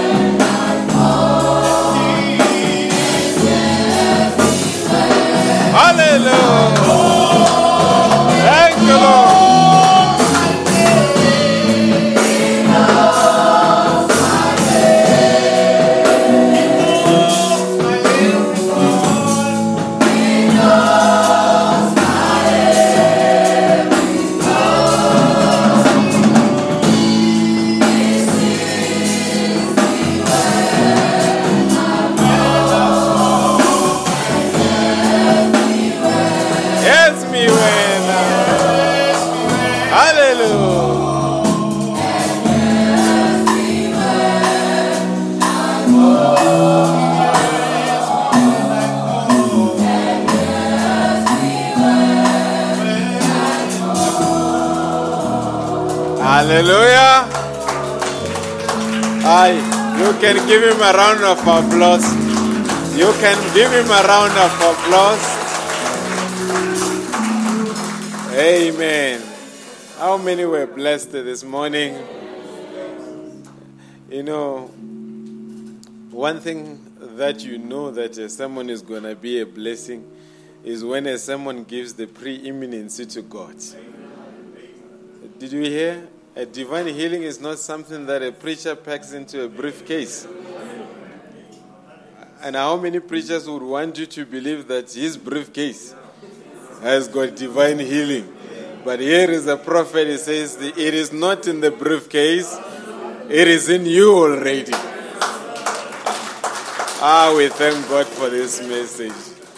Now, you see how Mkulu and Gogo went to the doctor and took Mkulu out of the hospital, downgraded, because normally the doctor refers you to the hospital. But now they said, we took him out of the hospital. We brought him here where the resources are limited because we believe he's going to be fine. Stage 4 prostate cancer that had spread to the back. These are not believers. These are not message believers. These are just the people that took somebody's weight by faith and say, if he says we must do, we will do it and it will deliver the results. And it delivered the result. Brother Branham said that's how we are on this continent. Remember, in America, there was a time, I think it was 2 weeks, on daily basis. Every night, Brother Branham was praying for the sick until he almost died because of fatigue. Then he says, the reason it becomes strenuous to pray for the sick in America is because I have to convince a person. That's why he will say, we are strangers to one another. You are not from here, you are such and such. So that was draining. But he says, it is not like so when I go to Africa. He says, one prayer can heal 30,000 people. Brother. So the problem is wisdom there. But here we have faith. And if you don't have faith, what are you going to trust in? Here, if you don't have faith, what are you going to trust in? Even the doctor will tell you that we have run out of medication, I only have Panado. What are you going to do? But by faith will deliver the result. Faith is the, and not just a key, master key. It opens every door. We are really blessed by this message. This is the gospel. After the coronavirus, we need pure. We don't compromise, Bazalwa. If we don't preach pure gospel, you find another place. Because you can't rob yourself after a pandemic. You need a pure that gives God the preeminency. That gives Jesus Christ the preeminency. He didn't say the divine healing is in the pastor's office when you open the cupboard. No, it's not in the briefcase. Divine healing is in you, put by who? By God before the foundation of the world. And all we are doing here is to activate what is already in. I heard Brother Donny Reagan, there's a clip that I saw where that he was affected by the COVID-19 and it became very bad where he struggled to pray. But he says, during that time, he had a very still, small voice saying to him, it was as if it was God saying to him, can I borrow your body? Can I borrow your body for a miracle? So sometimes when we are sick, it's not because we are sick. It's because God wants to borrow your body. God wants to borrow your life. God wants to borrow whatever is there for His glory. So everything that we have, we say, God, it's available for your glory. We thank God for this message. I think we can sing this song. Avumili. Amazulu, Avumili. heavens have agreed. Amen. By God's grace, we are still here. Even our senior members of the church, some of them gave me a call and say, Pastor, we are coming to church. Now I can't say, who's this epidemiologist, the top leading one, the Indian? Dr. who? Karim. Yeah, I can't say Dr. Karim because they say, we are coming. We feel led by the Holy Spirit to come. And if the Holy Spirit says they must come, the Holy Spirit will take responsibility. Yes, we can take precautions, but let's not be too analytical. Virus is all over, Brother Mhlab. These ones say, sometimes we just wear them to show that we really respect what the doctors say. But there is not much here. Amen. Now, let's sing Avumile.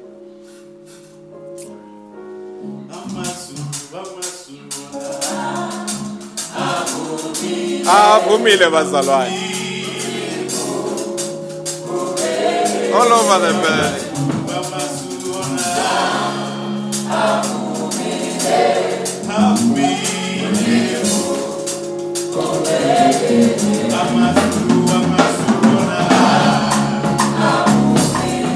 Oh yes.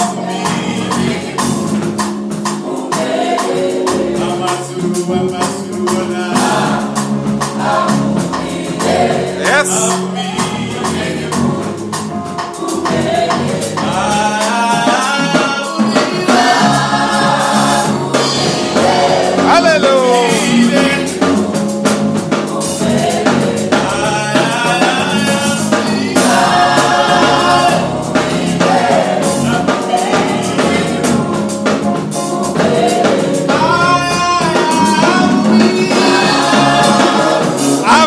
Bazalwane.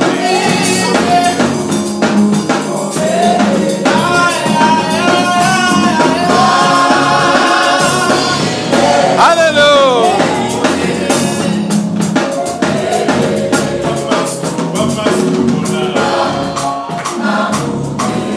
Oh yes.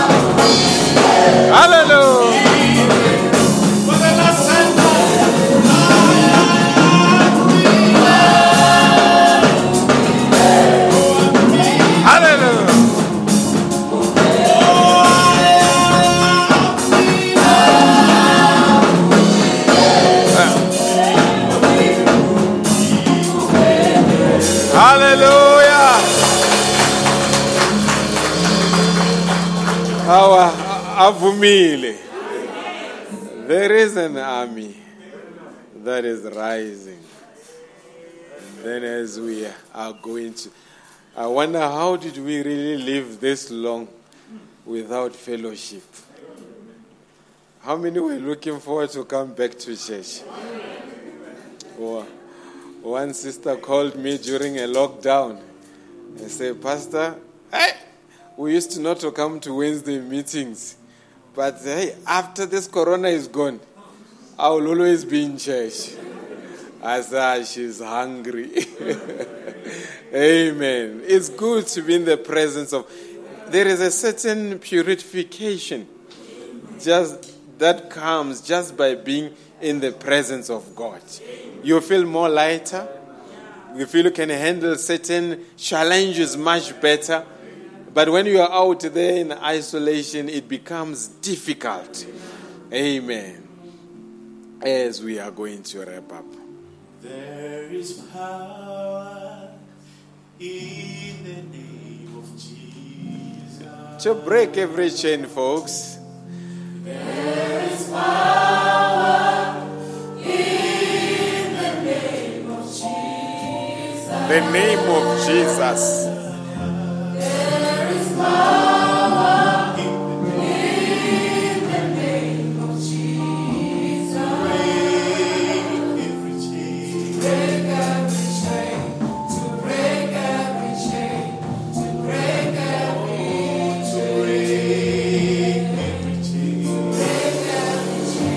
to break every chain, to break every chain. There is power There is power in the name of Jesus. There is power There is power in the name of Jesus. There is power in the name of Jesus. Break every chain, to break every chain, to break every chain. Break every chain, to break every chain, to break every chain. There's an army rising up. There is an army rising.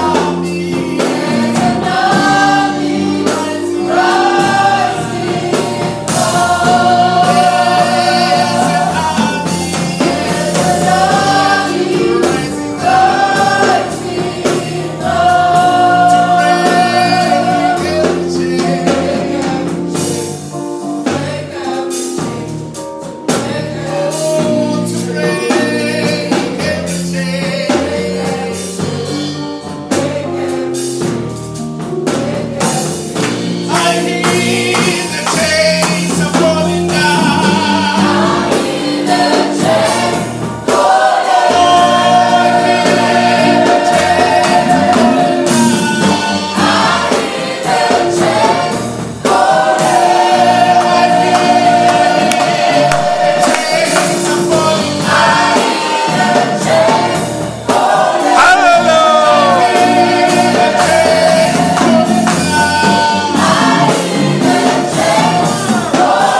Hallelujah. Thank you, Lord Jesus.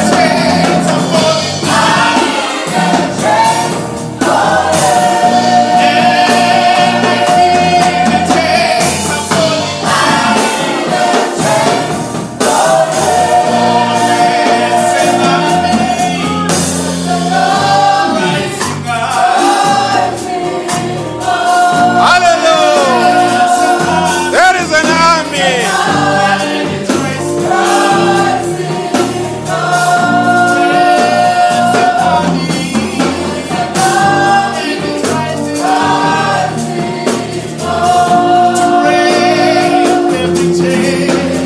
To break every chain.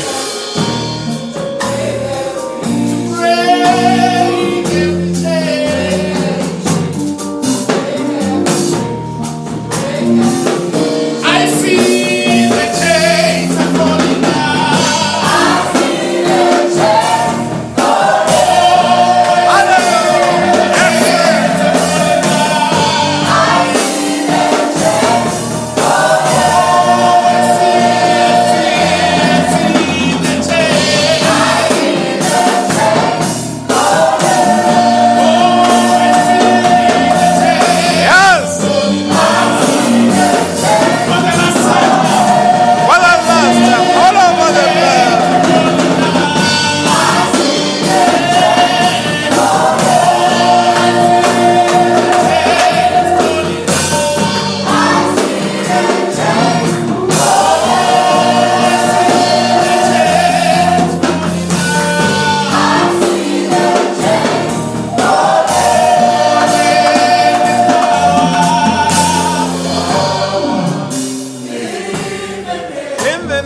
of Jesus.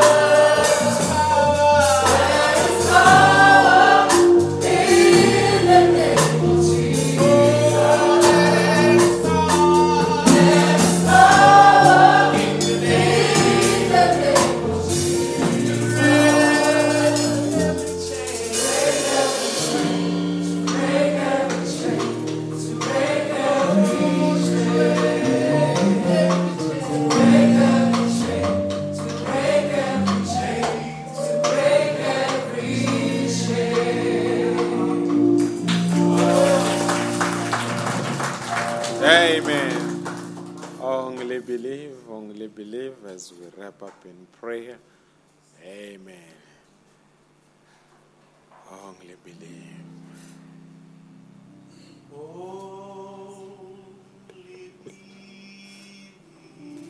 Thank you, Lord Jesus.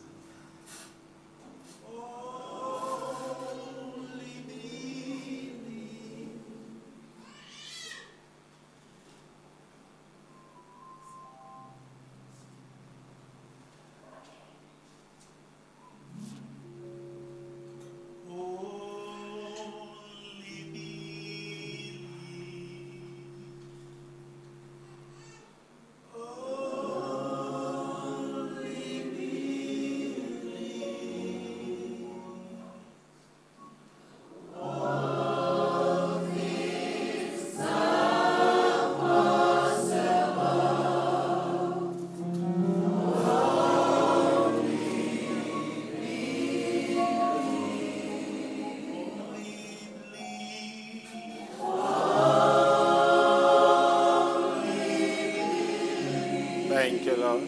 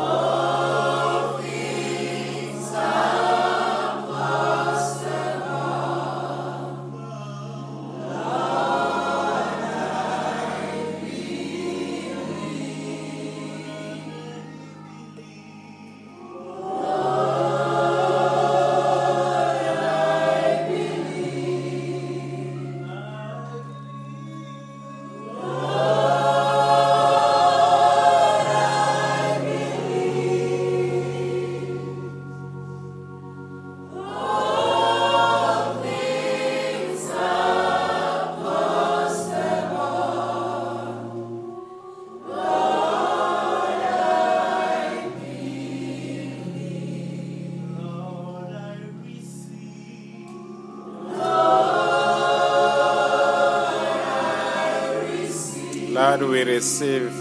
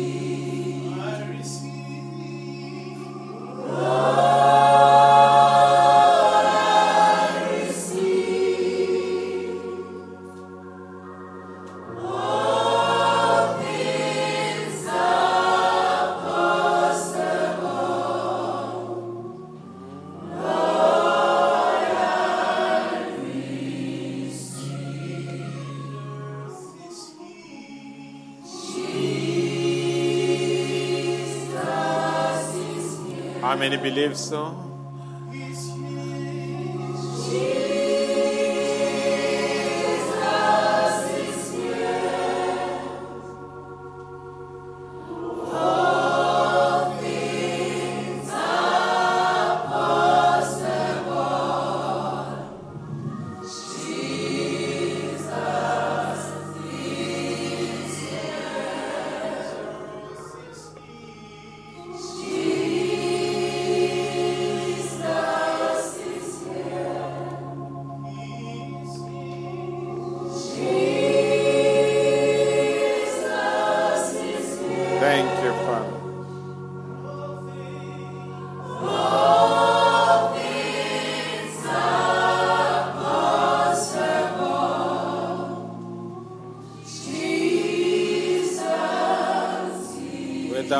eyes closed and our heads bowed with the door closed.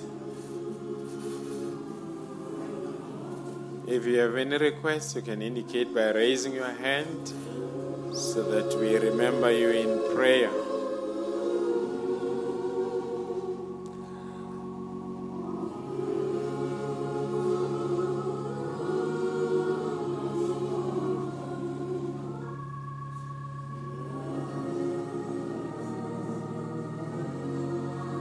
Thank you, Lord Jesus.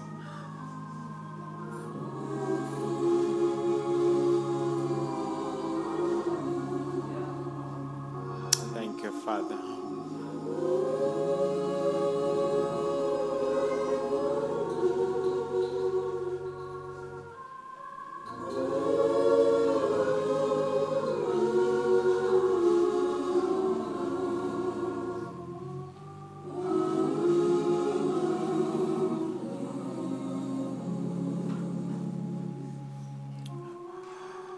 Gracious Heavenly Father, we have seen you, especially during this time. I personally have seen you, and I can testify of your greatness. I can testify of your faithfulness. And I can say of many things that you have done, there is one thing that you have never done.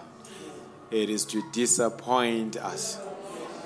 I look down history, dear God. I have never come even one time where any individual has ever accused you of disappointing them. But yet many a times we have disappointed you. But Lord, we have seen your grace, dear God.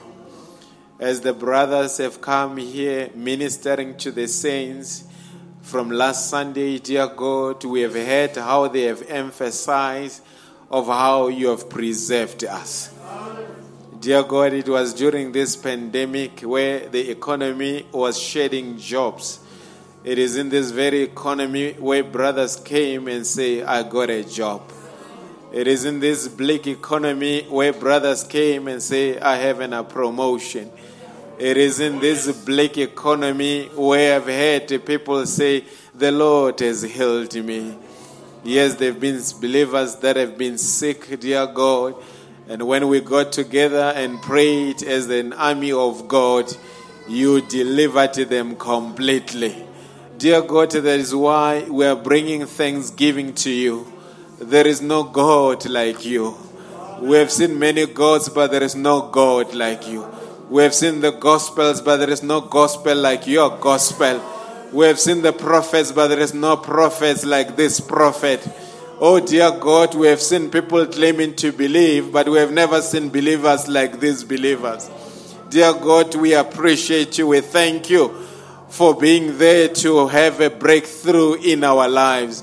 Our brother has told us about the key, which is the faith that opens the doors. I believe many people in the building have got testimonies where, dear God, they had reached a cul-de-sac and demons and Satan were laughing at them and people were looking at them and watching them and say it's going to be their downfall. But Lord, when things were going wrong, right there, Jesus came at the right time and changed everything and made a believer to glorify your name and made a believer to have a praise over their situation. Oh God, you are such a beautiful God. You are such an amazing God.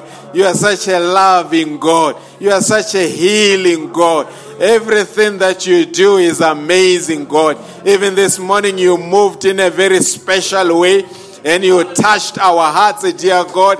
You reinvigorated our faith. And we are coming out of this church, dear God, with our chest, with faith having developed the muscles. And we say, where is another challenge? Because we've got faith. Where is another challenge? Because we've heard the gospel that tells us that greater is he that is in us than the one that is in the world. Satan, you are a liar. Satan, you had so many bad plans about the believers, but we have stopped you in your tracks. And even right now we bind you In the name of Jesus Christ, you have no right to cause any interruption. You and your demons, we bind you in the name of Jesus Christ. Satan, you are a liar. Satan, you are a bluff. Satan, you cannot do anything because we have been insulated. We have entered into that place where we are in safe by the name of Jesus Christ. Oh Lord, we have just sung a song. There is power in the name of Jesus. And right now, over every situation, we are pronouncing the name of Jesus Christ. Over every sickness now, we are pronouncing the name of Jesus Christ. Over every plan now, we pronounce the name of Jesus Christ. And Satan, you have no chance, because now we know we are an army that is rising. We pray for our families, dear God. We pray for our loved ones, dear God. And Heavenly Father, as we leave this place, we are asking for the traveling mercy. This week is beginning. May it be a week of miracles. May it be a week of supernaturals. May it be a week of testimonies. May it be a week of healings. May it be a week of praises, dear God. Oh Lord, the more you do things to us, you give us the boldness to brag about you, to tell the people that you are a living God, to tell the people that our God is by our side. You said in your word you will be with us, and even in us until the end. And here you are, dear God. We see many things, dear God. I know a testimony of a brother where he was being retrenched, and at the moment when he was retrenched, he walked out of a building and he received a call of a job offer. Who can design these things? It is the Almighty God. Lord, we want to thank you. I have no words this morning to thank you, but we say thank you, thank you, thank you, thank you, thank you, thank you. We appreciate you, dear God, for being the kind of God that is caring. That is why we say we have a Father who knows us, who holds us, who encourages us, who guides us. Thank you for not leaving us like orphans. And dear God, I pray for every brother. I pray for every sister in the building, even those that have raised their hands. Dear God, there is no need that you cannot meet. And Lord, I believe that those hands have gone up because they were propelled by a need. And I believe you will meet every believer at their point of need. And when you have done the miraculous, when you have done the paradoxical, they will come back to the house of the Lord to testify and to give others an encouragement and say, the Lord has done it. The Lord is faithful. The Lord has kept his word. Even, dear God, to those that may be sick and afflicted, dear God, we are sending a divine healing their way. May you completely deliver them, dear God. Thank you, dear God. Pray for our brother. You have used him, dear God. May you restore the virtue that he has lost. May you continue to visit him and revelate him and give him more revelation so that he can become profitable to the ministry. That is our desire as we commit everything to you in the mighty name of Jesus Christ. Amen. Amen. You know, this we live with this song. It's Jehovah, when he has opened the doors, no one can shut them. And when he has shut the doors, no one can open them. Injalo bazalwane. Amen. I think the best thing that you can give him is to glorify him. Don't worry about everything. Everything is under control. God is in charge. Until we see you next Sunday, amen. You see, we are returning back to normality. Amen. So we will be, they say 50%, no more than 250, but I think we are almost there. Amen. So we are looking forward to seeing all of you again next Sunday. Amen. We'll just do additions here and there and adjustments there and there. Amen. But if a visitor comes, we don't say invite them, but we don't chase a visitor away. I would rather listen in my car and a visitor has a chair than to send a visitor home. Amen. The Bible says, come those that are heavy and... Amen. It never said suspend it until when there is corona. Amen. There are somewhere where we'll understand corona, but there are some areas where it is non-negotiable. If we die, we die. Amen. God bless you. Till we see you, have a blessed week. God bless you, Brother Mhlai.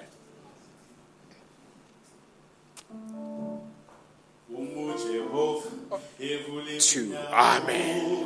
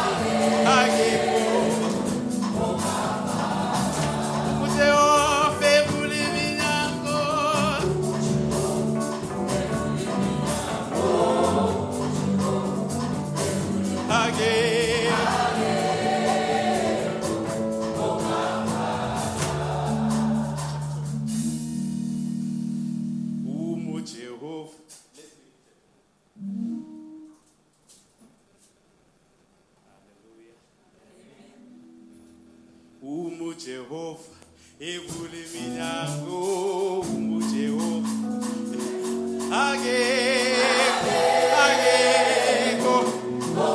ay, Jehovah, evuli minyango, ay,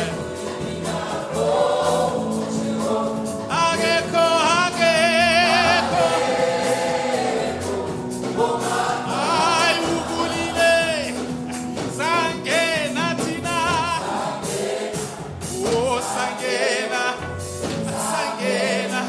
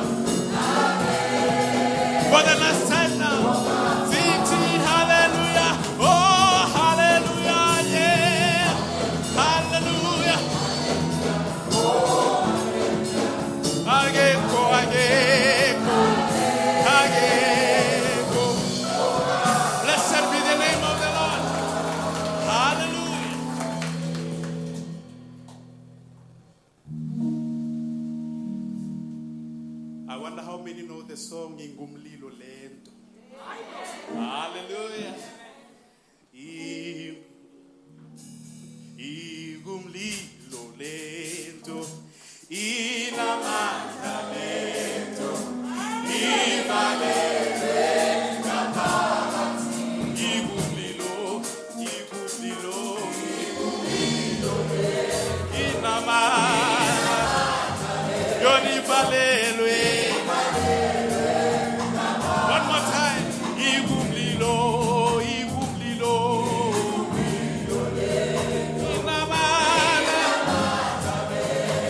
Valere, awina manda, iapila leto, ivalere ona, evo ina manda, iapila leto, ivalere.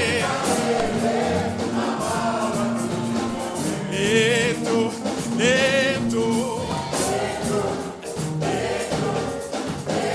awena ivalele, lento, ivalele,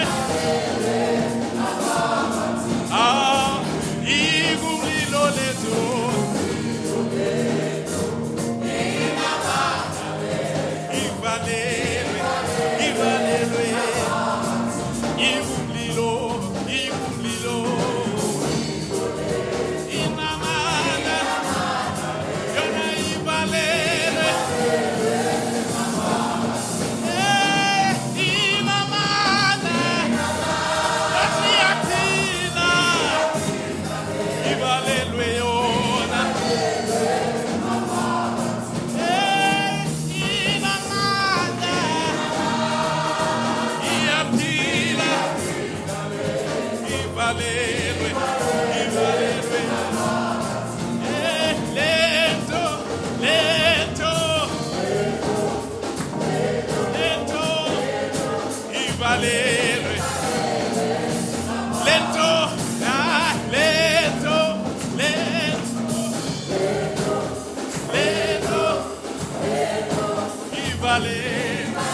One more time. Lento. Ivalere. Inamanda. Iapila lento. Ivalere.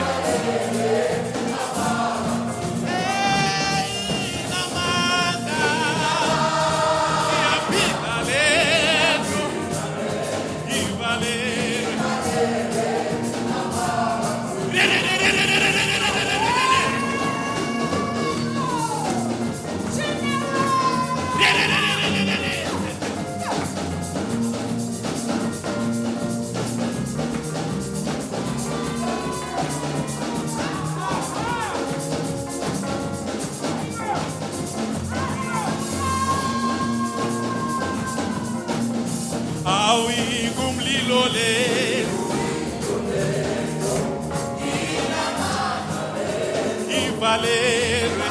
ivalere, ingumlilo, inamana, ivalere.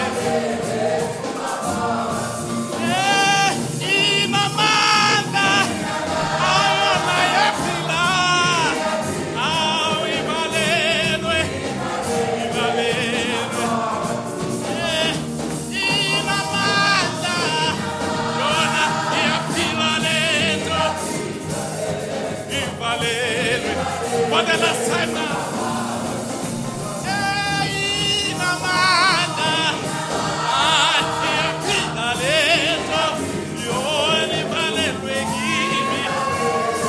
For the very last